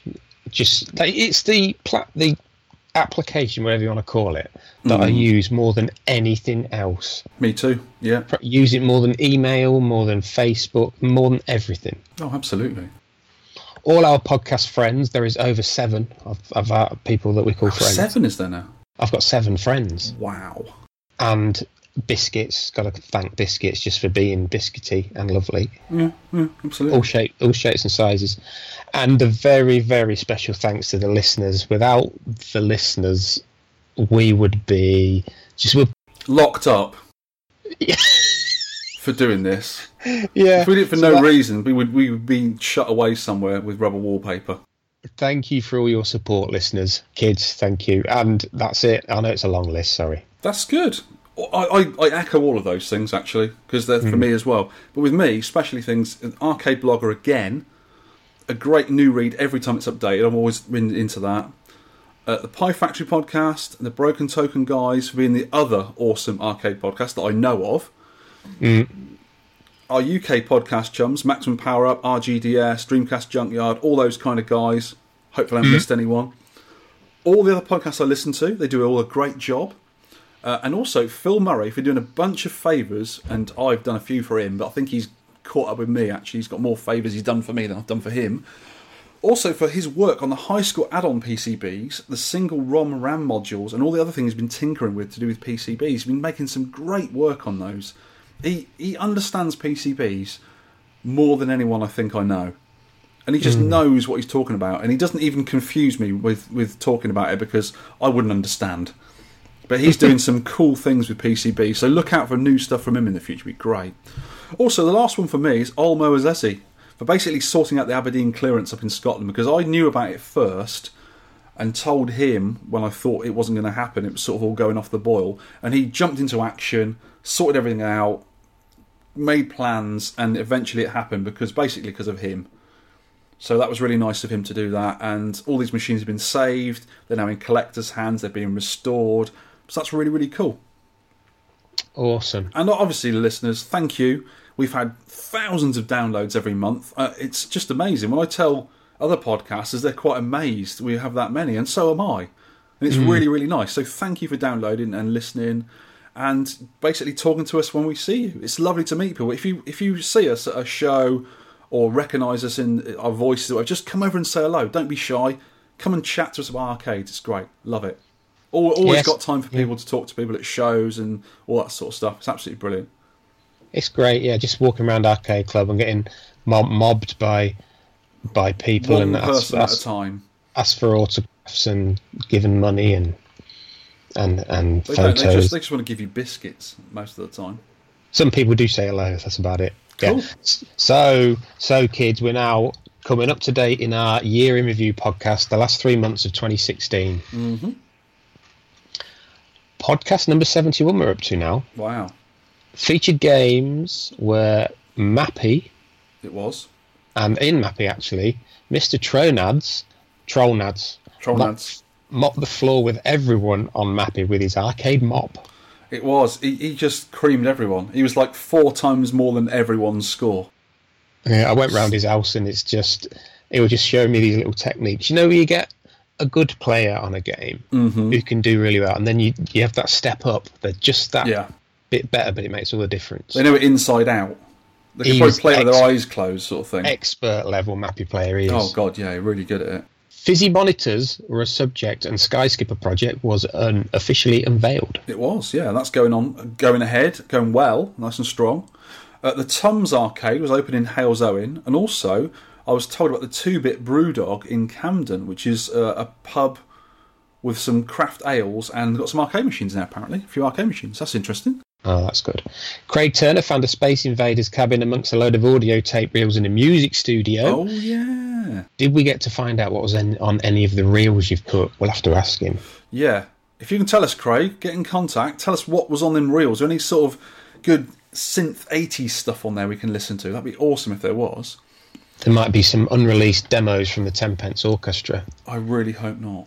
Early 80s beepy tunes. Because that means we'll have to make some. Don't tell them that. I picked up a Centipede Cabaret that week, which is it's not nearing completion, but I need to get on and do that. I will try and get that done for the new year. We find out that Sean's other identity is Minky the Doom Goat. Minky the Doom Goat has been laid to rest. Because you nearly got sacked. Yeah. You was having all sorts of weird Galaxian multi-game problems. We now think it was dodgy daughter cards. Yes. The wonderful Phil Murray, I was talking about earlier, knows all about PCBs. He assembled it all for me, and he was using a daughter card, which was from somewhere else, and we think it was dodgy, because it just would not work. It had errors everywhere, things weren't working. He tried something and it was working, I got it back, it wouldn't work. He changed that, and now works perfectly. And it's been working perfectly ever since, so that's really good. It's in a cab, permanently screwed into a cab to play. It's great. Nice. Oh, and you found a new addiction. Frangipanes. Pains of Frangie. Yeah, I'm over that now. Oh, what's your new one? Probably mince pies. I'm searching for the ultimate mince pie. I think probably a Waitrose one. Yeah, I've tried quite a few. Oh, I just thought of something. Next time I go into the centre of London, I'll go and buy some Harrods ones, see if they're any good.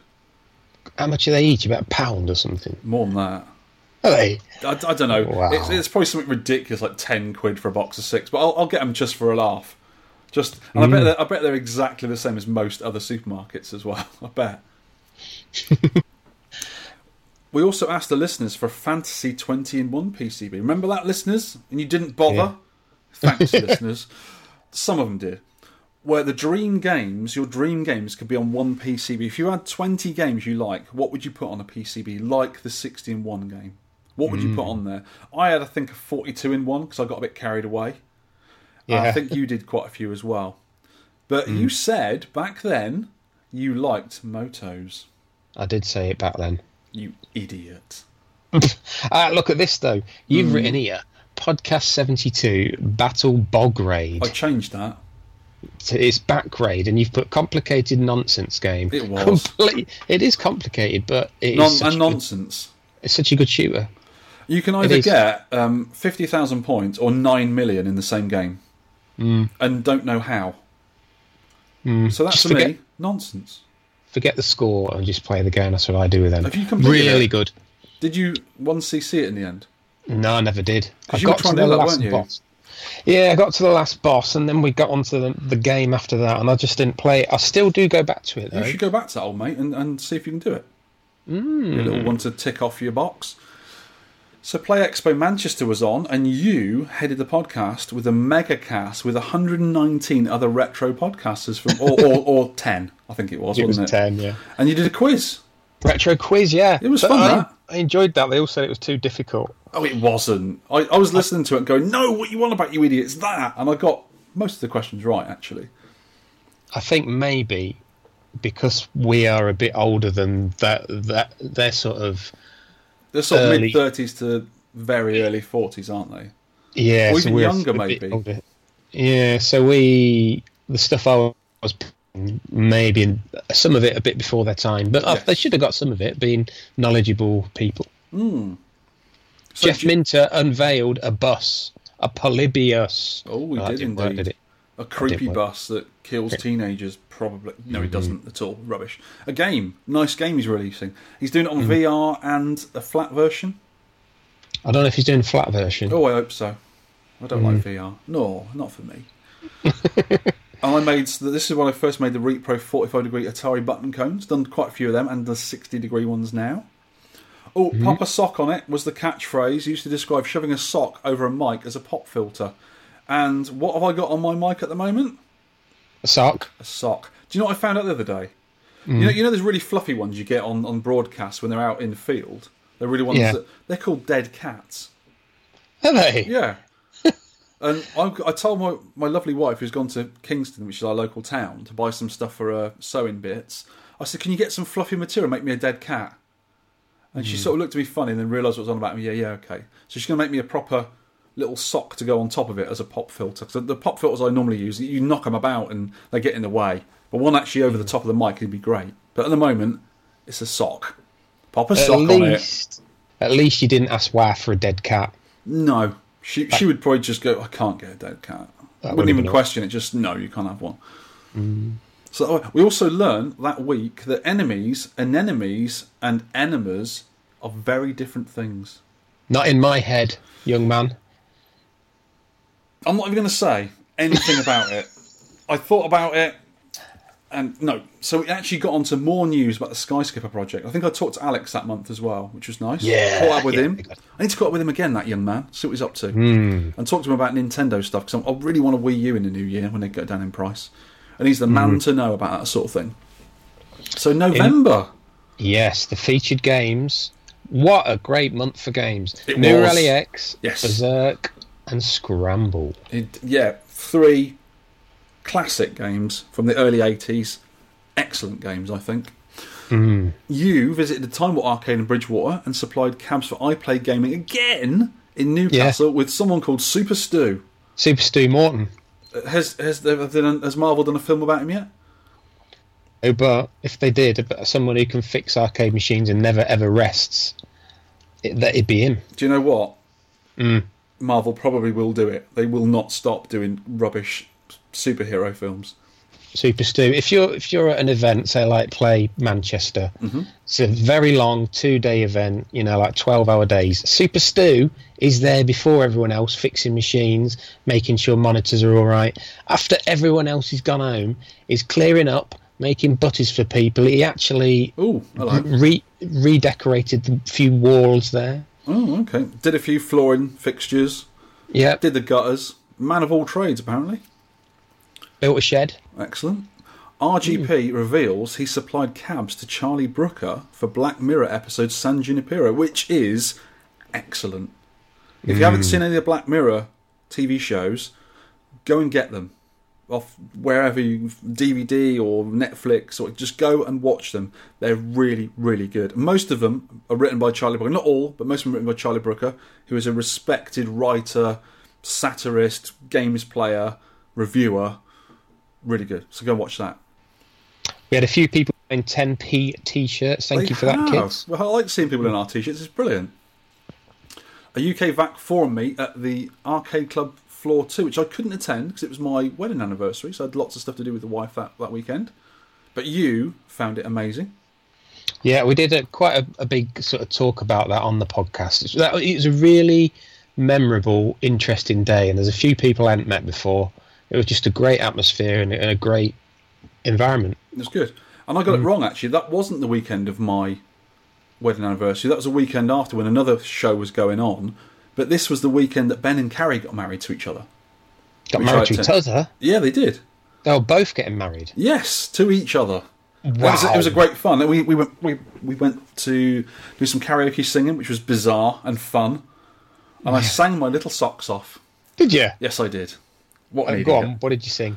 Oh, God. I said about it when we did the podcast. We went to this karaoke place. It was more like a Korean and a Chinese place rather than a Japanese karaoke, which does a lot of Western songs. And mainly, they were Korean and Chinese songs. So we could only find a very few songs. I did a bit of Bonnie Tyler. You did? Oh, I remember now. Bit of Bonnie. Ooh. Yeah. So it was a lot of fun. We were just being really silly. It was a lot of fun, though. Enjoyed it. Guesting on the podcast in November was Alex Nintendo Arcade talking about the Sky Skipper project, and he also did a walk round of Arcade Club on that very same UK VAC forum meet night with me. Yes. Yeah, that was good to hear him on the old podcast again. And Rob Player Missile did another walk round for us. He's great in Portland Gaming Expo this time. He's our man in America, that guy. Oh, no, he's our man in that part of America. Chris is our man in New Mexico. We've got men all over the place. We've got K-Man in Sweden. Awesome. So thank you for everyone who does little reports for us on arcades we can't get to. We really appreciate it. It's nice to let our listeners hear about stuff happening in other places of the world. Yeah, it's always really interesting. I enjoy them. Oh, brilliant. I went to the London Video Game Market again, on my own this time, and also went to Scotland, and we did an ode to Scramble. And it went something like this. You flew your golden rocket over the craggy hills of Auchtermuckday, shooting down rockets that tried to fly up your bum. They shouldn't even tried, those alien scum. Fuel was getting a wee bit scarce, so you bombed a fuel dump right in its face. That did the trick. To the next bit of your quest, mere craggy hills and wibbly wobbly alien craft. You smashed them down, thinking they were saft. But wait, what's that airy sound in the distance? Fireballs, hot as Satan's knackers, coming towards you, trying to splatter you. He's avoided them like the plague and kept going. That base has to be destroyed for the pride of Scotland. Next to try and push on your haggis was the tall buildings, tall as the hills in the Highlands, where the Iron Brew runs freely. More of their daft rockets to fly up your trousers, but you knew how to get them, and you're in rocket anyways, weren't a cult. They're sleeky wee swine seasons, but you replied to Caledonia and you kept you into your goal. Weaving in and out of the treacherous caverns of Ballymuck Scramble, the end was nigh. Fly up and over the Konami sign, duck down and shoot a base in the eye. For your bravery and skill, you're awarded a wee flag in the corner of your screen, and another go to loop it again, and again, and again, and again. That's great. Arcade Club I went to with you again. Booby Trap Party Boob was mentioned.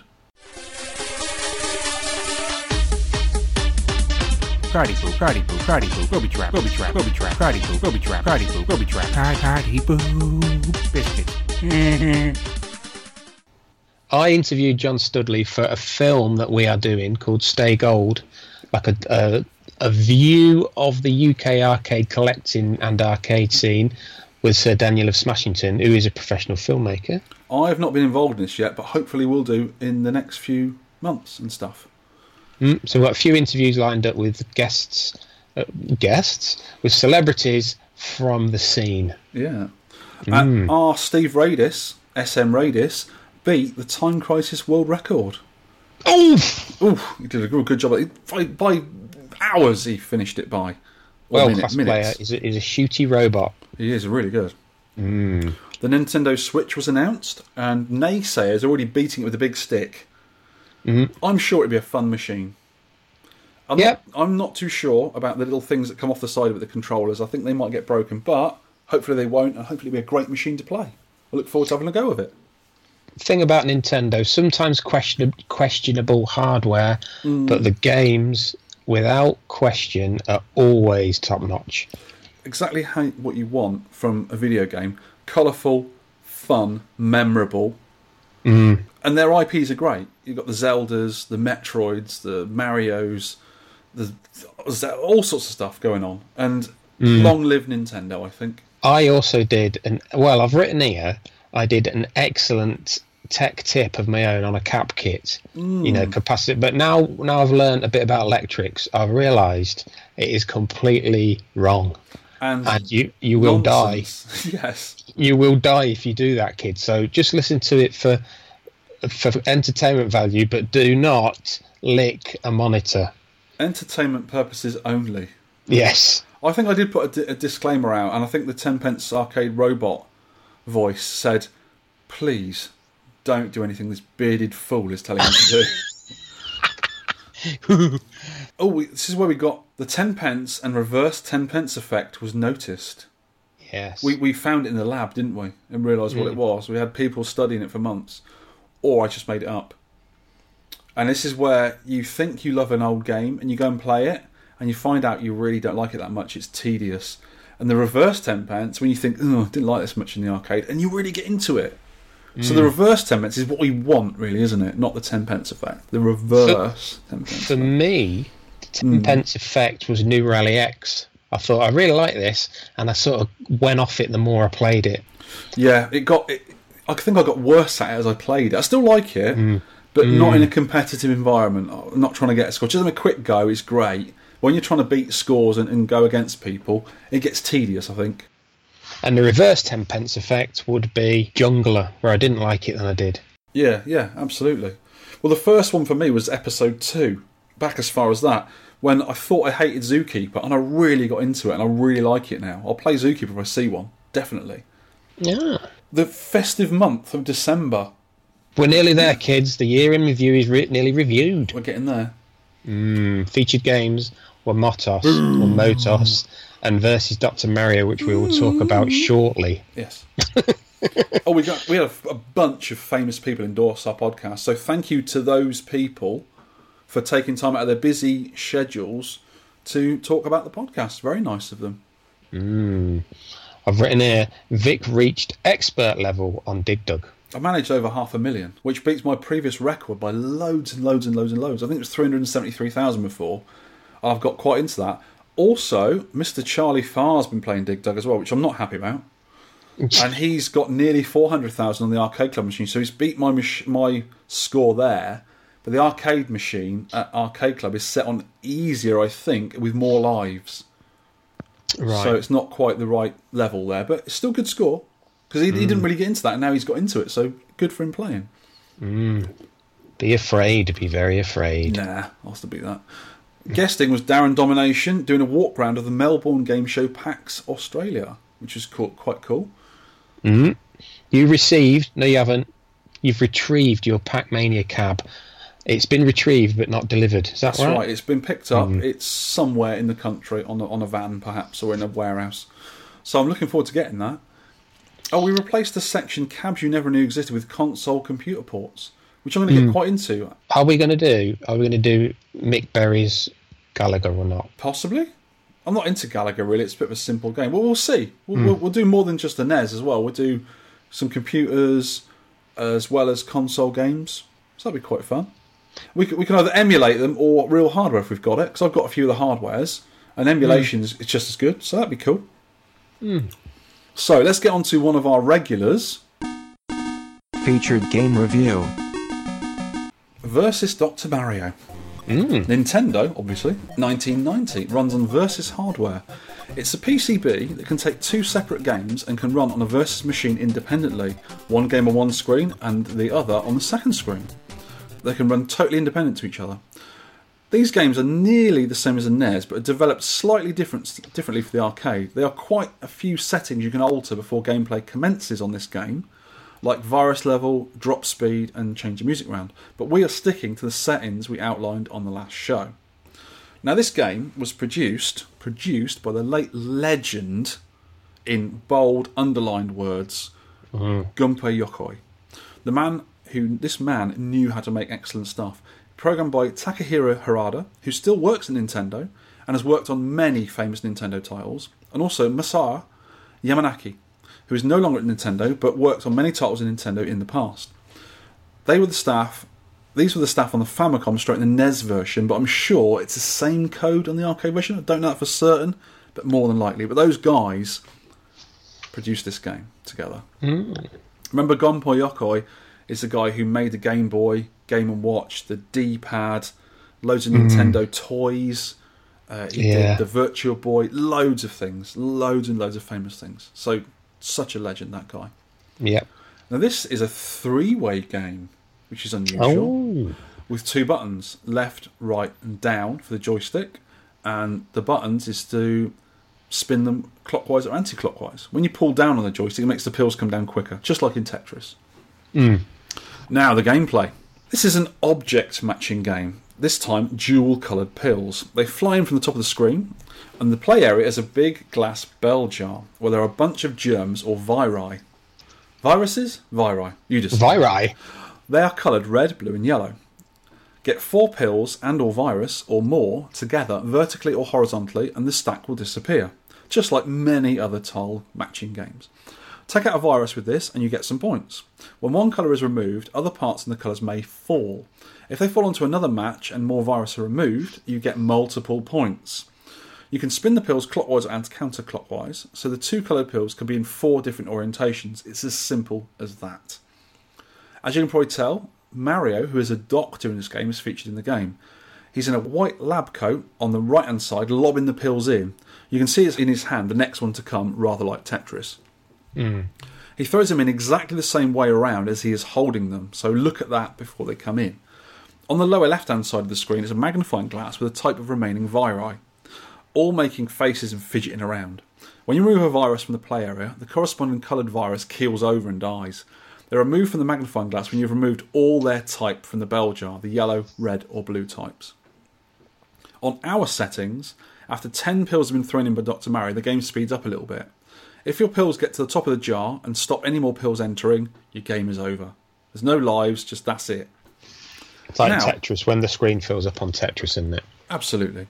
Now, this game, I don't know if you know this, but it's got a 2-player game.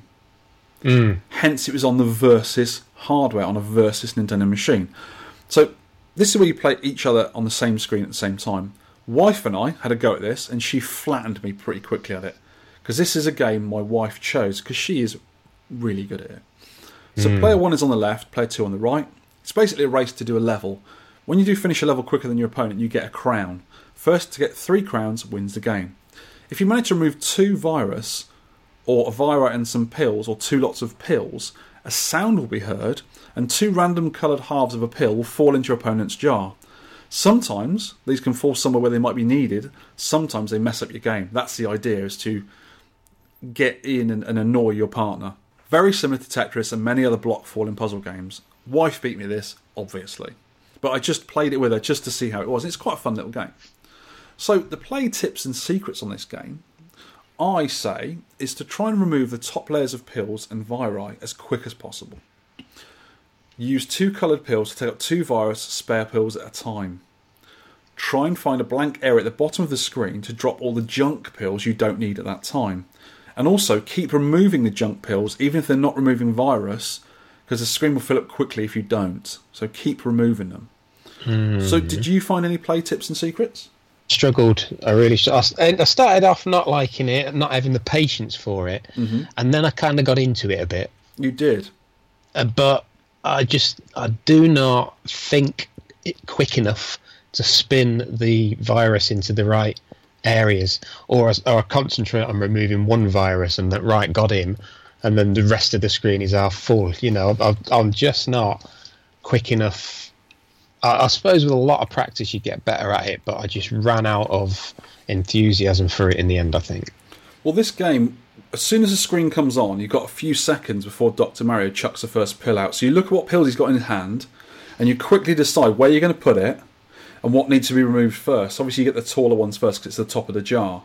Yeah. And that's the idea, is to do that and try not to mess any up. and get them, where you've got to remove them before the next one goes away. So always get the right pill on the right colours at the same time. So I found that really hard to do. My wife and myself find this game amazingly easy. Maybe our brains just work that way. She's really, really good at it, and I'm quite good at it. And we just have that. I think you just look quickly, see where that pill's got to go, and put it there. And if you pull down on the joystick, it moves the pills quickly. Do not do that if you're trying to think where the next one's going, because it makes it speedier, and you've got to think quicker. If you just let them drop slowly while you're deciding where the next one goes, that's the way to play it, really, especially if you're not too good at it. So we found that quite easy. And I think, I'm not sure of the scoring system, but if you remove one set of pills, you get 200 points. One set of virus, you get one set of points, which is 200 points. If you remove, when that drops and another one gets taken away, you get 600. But somehow, when I was playing the NES version as well, I noticed I got 6,000 points for one move. It must have been a chain where lots of fell together and made different ones. But you can get quite high scores. I don't know how I did it. I'm not sure of the actual scoring, but you can do that. So you can get higher points. So right, I didn't know that. There is that thing as well. The graphics and sound, they're very NES looking. It's from a NES. I'm sure it's got NES hardware on it. The only difference I can see to the NES is the background checker pattern is different colours. The music is infuriatingly catchy. I actually found myself dancing around the front room when my wife was playing. I kept looking in on it. I wasn't trying to disturb her. I kept looking in. She was doing really well. And every now and again I'd look in, and I was out the front just dancing around like an idiot. Well, there's 2 tunes you can pick, aren't there? So yeah, they're good tunes. They're just infuriatingly catchy. They're annoyingly good. I switched them off as I normally do and listen to podcasts. You're odd.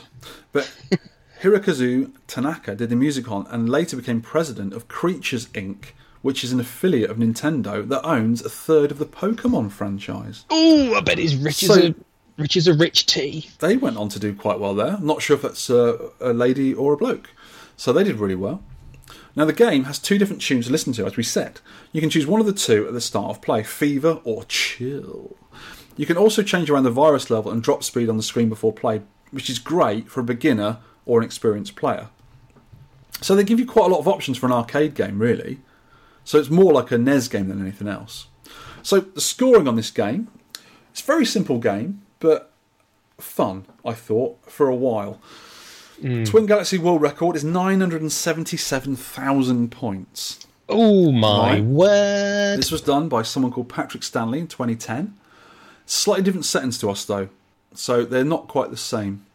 Uh-oh, wife's been beaten. She won't like that. Let's go from the bottom up, shall we? So Mini Missile number 1, one of Rob's kids, got 400 points.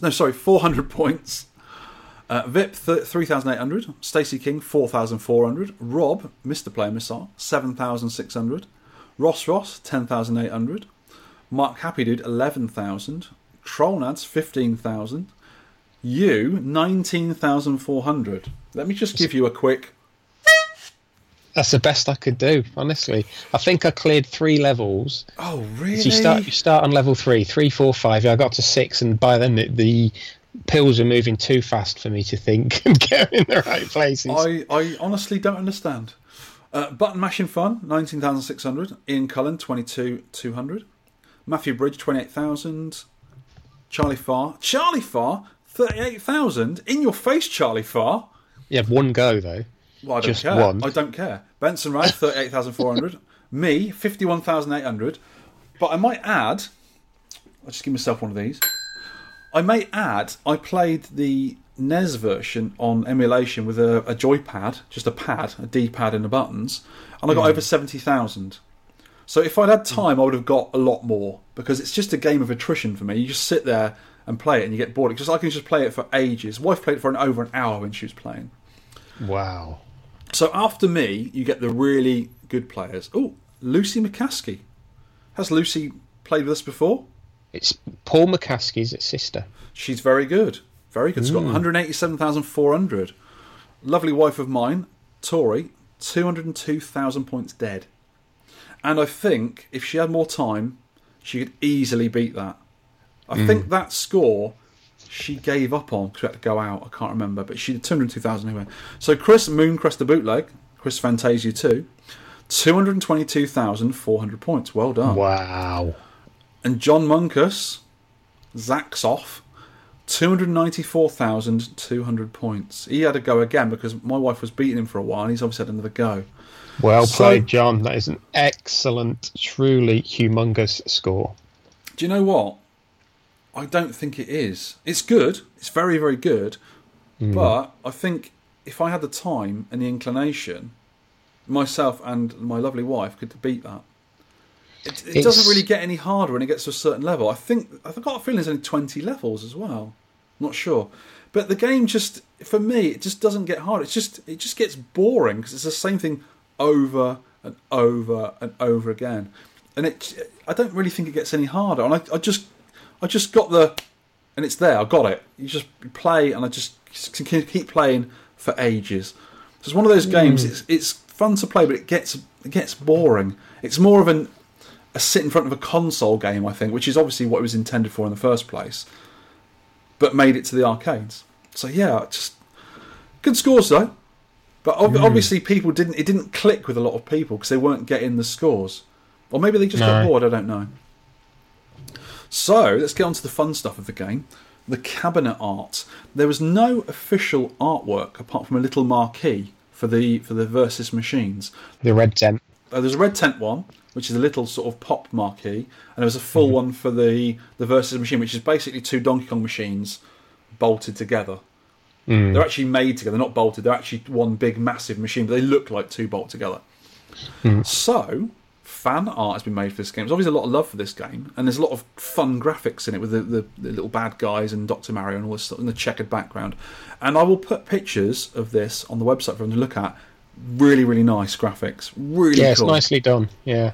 And also, I got a picture of Clovemember, the wooden arcades, custom-built Dr. Mario machine, complete with bezel, marquee, and NES box art made into awesome side art. And this machine looks a peach. I'm looking at it right now. It's bright green Donkey Kong machine, and it's got the Dr. Mario side art on, which is exactly the same as the box art for the NES version.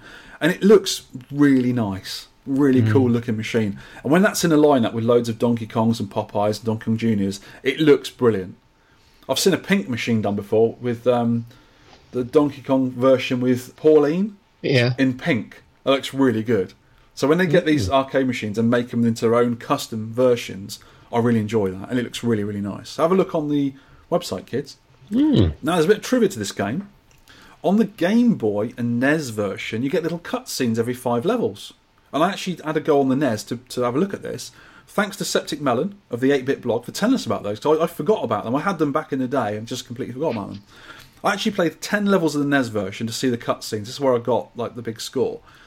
And they are the same every 5 levels. You get a message and the 3 viruses sitting on a tree and some nice little music to play.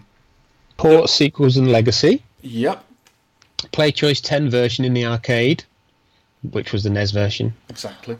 All the Nintendo systems since have one or more versions of Dr. Mario on them with updated graphics, sound and gameplay. I did not know that, I thought it was just on the NES. But yeah, they've had later ones. I have to look into those. Cause I've got a lot of those systems. I've got a GameCube, got an N64, and the Wii U. When I get that, I'm getting Dr. Luigi.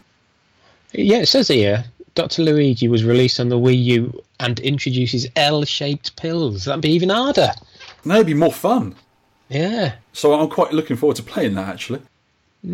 Dr. Mario has gone on from his medical career and appeared as an unlockable fighter in some of the Super Smash Bros. Games. He's a badass doctor. I didn't know that. Apparently so, yeah. He's an unlockable character, apparently. I don't play that game, but it's got a big following. I think all of Nintendo's IPs, even Mr. Game & Watch makes an appearance on that, and he is awesome.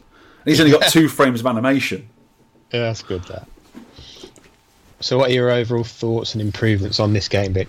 Well, I sort of said already, a simple game can get quite boring after you've initially sorted out the top few rows of pills and virus, but it's fun and can keep you busy for long periods of time if you're reasonably good at it. Not good business sense for an arcade game, though, is it? No, I could play that easily for an hour, I think, if I was at an arcade. Because the arcade version is exactly the same as the NES version. It doesn't get any harder. The only thing that the arcade version I've noticed that is a little bit different is you don't have to press a button in between levels. It just immediately plays the game. It starts immediately, so you can't pause in between or whatever. But the NES version, you've got to press a button to carry on. I think maybe they should throw in some unremovable pills on later levels. Ones you can't get rid of that get in your way. Mm-hmm. More virus types for later on, maybe, rather than just 3. A universal pill that can take out a number of virus in one go. A lot of the puzzle drop games have got these. They're kind of upgrades, and maybe the later versions on the bigger systems have got that, on the N64 and the GameCube. Maybe, I don't know. I've never played them, but maybe they've got the upgrades and stuff and the different weapons and things. Well, I've put bigger scores for matching 5 or 6 or getting 2 virus at once. But with you getting that 6,000, I think it does do some of that kind of chaining on the scoring. I think if you do get a few chains, it does. I've regularly got 1,200 points for getting a few virus, but I didn't really notice which ones were being removed. If you get more virus than pills in the 4, so say you got 3 virus and 1 pill, I think you get more points for that, for knocking 3 out at once or whatever. Because the later levels they're quite combined, so you can get them together. But yeah, if you sort of get a few and then another one drops onto another and another drops onto another, you get multiples, and you can get quite big points for that. But I didn't actually look up the scores. I couldn't find the scores anywhere where you can do that. I presume in the manual it tells you. I don't know in the NES version, I suppose. Check out the website. I've put the manual page on there. I just wasn't good enough to sort of get that. I've put diagonal matching. If you could match the pills diagonally, maybe that might be different. Yeah, that's a good idea. Yeah, I think so. And overall, I think this is a pretty good game, but in my opinion, doesn't match up to the top games in the genre, like Tetris, Puyo Puyo, or the Bejeweled type mobile browser apps, those type of match 3 things. I don't think it's as good as those, but the strangeness of it and the quirkiness of it, because there's only 3 colours. There's only 3 colours you've got to match. Yeah. But you've also got the 3 viruses as well, so it's like 6 things you've got to think of. Yeah. If you see what I mean. It really, really pains me, but I've got to agree with you. Yeah, it's I think my favourite is the Puyo Puyo games, because the first Puyo Puyo I was introduced to was Dr. Robotnik's Mean Bean Machine on the Mega Drive. Me too. I fell in love with that game. The little blobs you move around are so cute in it. And on that particular version, the only difference from that to Puyo Puyo is they put weird sort of Sonic kind of baddies in it with Dr. Robotnik. So the baddies are robots and blobs and evil-looking things. And the original Puyo Puyo was little Japanese girls and little kids and characters and that sort of stuff. So basically they just took that game and put different characters in it. But Puyo Puyo was the best one because it's very Japanese-themed. And I like the blobs in it. And that's a really good little game.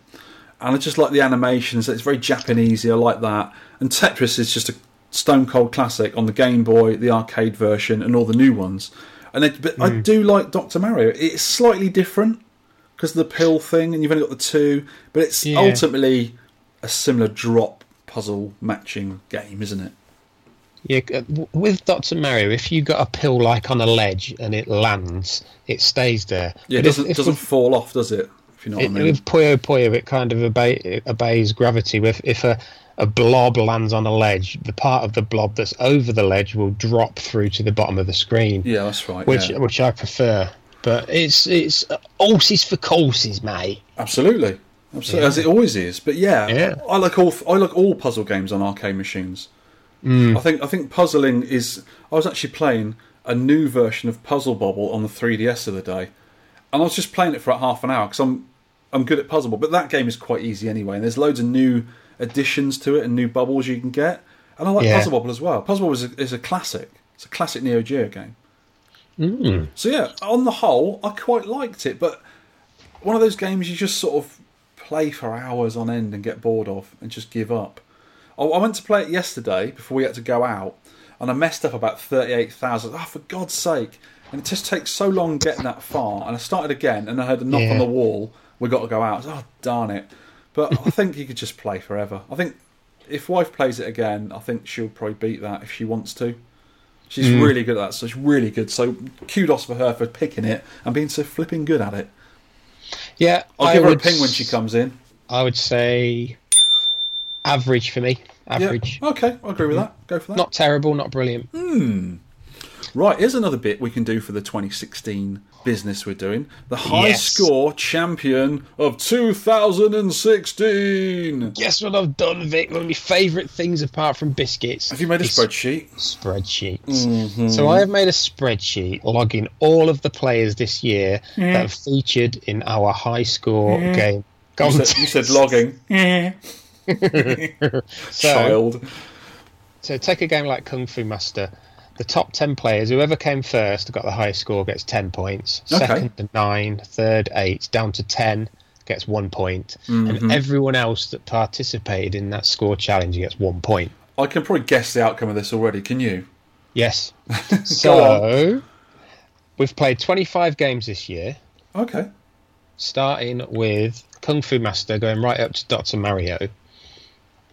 And I have a spreadsheet. It's fantastic. It's got colours on, it's got lines, it's got bold text. Right, yeah. So I will do... Oh, here's the stats. Yeah, 25 games played, 73 different players. Wow, thanks for playing, people.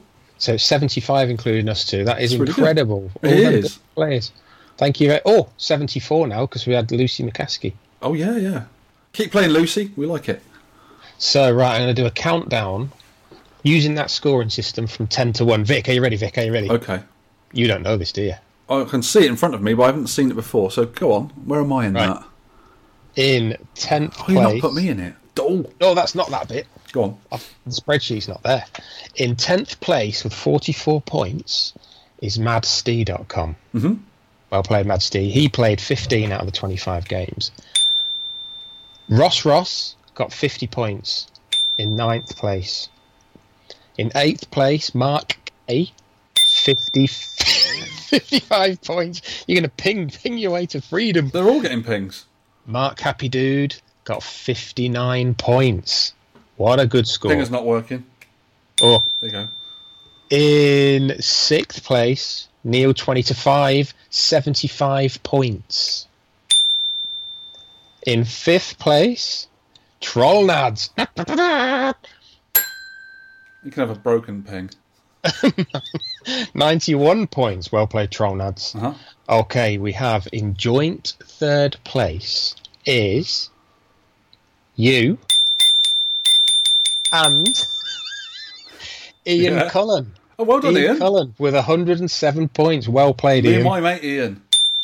So Ian played 22 games. You've obviously Just a played in minute. 25. In 2nd place with 163 points Yeah. is me. No, go on. Give you one. Well done, young man. 163 points. So And what did I get again? Sorry, 100 and...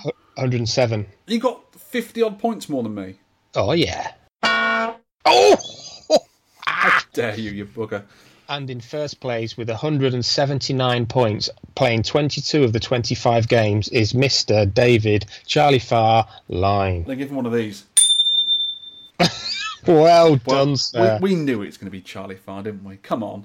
Yeah, and he's played 3 games less than me and still got 16 points more than me. That's because the man is an enigma.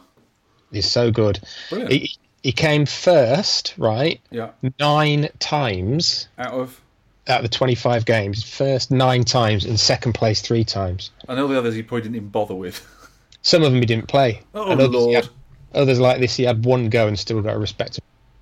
So Brilliant. also, thanks to all the players that didn't make the top 10 but played along with us a lot during Yeah. the year. So these are the players that have played a lot of the games. Vip, Tagster, Button Mashing Fun, who is also Lucid Sprightmare, same guy, Scott. Ah.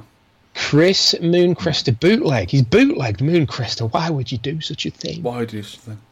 John Battlezone Key, Paul McCaskey, Leslie 70. Oh, special Andrew- special thing for Leslie. You've been Yeah. helping me out with some of my little projects on consoles. Cheers, Leslie. Dean, thank you very much. He's got loads of consoles. I've seen his Twitter pictures. He's good. He's good, him. Andrew Driver, thanks for playing. Stacey King, Rob Player Missile, And the little missiles as well. and the little missiles, and Giggity. Giggity. So thank you everyone for playing. It's so good having all the competition, and it spurs you on to higher scores. They are the players we see most of, but anyone else who's playing along with us, thanks for playing and keep playing. Yes. Brilliant.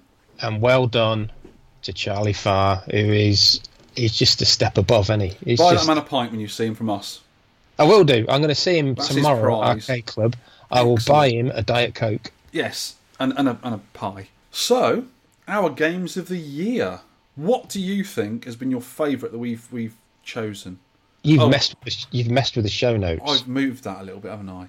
You have. Your favourite game is Dickie. It's not Dickie. It was Flicky. You've changed it. I may have changed that slightly. Flicky is the surprise for me and the game of the year. Never touched it as a kid because the graphics look babyish, but it is a masterpiece of game design. I love it, and I know I will always love it and always play it. Stupid chickens.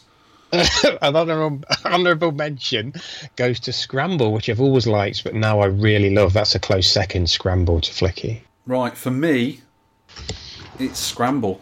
For beating my own personal record and looping it more times than I ever thought I would. I think I looped it 10 times in there when I did 205,000. You did 14 times when you played. Yeah. So we've done really well on that game. Also, I think, I've just thought of it now, a special mention to Berserk. I did better on Berserk than I thought I would, and I will go back and play more Berserk, because I still love the game. So simple, but so good. So Scramble. Scramble's got bugs in it, the collision detection's a bit dodgy, but it's still an amazing game. I played from childhood, and I'm still playing now, and I probably will be playing for the next 10 years. Sure. I love it. I really love it, yeah. That's that. And also, podcast highlight of the year. And what is that for you? This was easy for me because it made me laugh so much. It is... We're going to have to play this again, you know. It is the Arcade Hand advert that you did. Well, before we play Arcade Hand, and it's a hard-hitting bit of documentary evidence, I think. It is. Arcade Hand for me as well, because even my mum knows about Arcade Hand, and she doesn't listen to the podcast. I think my brother sent it to her. Yeah. And also, a special mention to your son's Putin involvement with our stupidity. Oh, he was awesome. behind that. I thought, wow, that is brilliant. We've got a young man being an idiot with us. Well done, sir. He's like me, I'm afraid. Nothing wrong with that. So here is a bit of Arcade Hand. I've always liked playing games in the arcade. You know, Galaxian, Pac-Man, Space Invaders. But one day I've been playing Cuba for about an hour. I was doing really well. I'm sure I got the house high when it happened. My right wrist locked up. I knew straight away it was Arcade Hand. I've had fire button finger injuries before, but Arcade Hand meant that I couldn't play for months. So I called Arcade Injuries Direct. They worked really hard fighting my case, and I was awarded a massive bag of 10 pences. Arcade Dave is glad he chose Arcade Injuries Direct. Right now we are busy helping 16 players get arcade justice. Remember, if your claim is unsuccessful, it won't cost you a credit. If you've been injured in an arcade accident wasn't your fault, that happened in an arcade, a pizza joint, or at a pub from 1984, give Arcade Injuries Direct a call, and we'll get those credits out of the coin box for you. Arcade Claims Direct will take 89% of all claims and spend it on biscuits. Your statutory rights will not be affected. Probably. On that sombre note, let's finish off, and we'll just quickly talk about next show's game. Well, Vix, your pick this week. This is mine, and it's an obvious one. It's been coming for a while. Alien Syndrome. Or, as it's properly called, Alien Syndrome by Sega. It is full of wobbly Alan spitting out goo everywhere. And I really got into this game. I like it. Right. I haven't played it at all, so it's going to be good to find out about this. You'll like it, I think. It's a fun little game. One thing I must mention before we go into this default settings for the game, want everyone to adhere to, is on level 2, it looks like the graphics are glitched. And I always thought there was a problem with the main ROM set, but it isn't. The graphics look very, very liney, but it's supposed to be like a checkerboard floor, and you can sort of see through it. Right. It looks wrong, but when you play the game, it's fine to play. Just don't think it's wrong like I did. Just play the game. It's really good. So the default settings for MAME, and also if you've got a PCB, 3 lives, the timer on 150, difficulty to normal, and it's set for ROM. Do not play the Megatech version, because it's a very cut down console version. Play the arcade version. It's really, really good. Hope everyone enjoys it. I'm going to go and play it in a minute. And I will talk to everyone in the new year. Hopefully you have a new year. Don't drink too much, people. And eat loads of biscuits. Yeah, thanks for everybody listening in 2016. And 2017 is going to be even worse. No, not worse. Or better. Yes. Even better. Thanks. Goodbye. Thanks, kids. Goodbye. You can download or play the podcast, read all the show notes, and leave feedback at www.tenpencearcade.co.uk. You can email me at vertvic@tenpencearcade.co.uk. You can also reach us on our Facebook page. You can tweet me at tenpencearcade, and you can tweet Sean at Sean Holly. We'd love to hear from you for game suggestions, arcade pickups and stories, or any of your personal thoughts on anything we may have covered.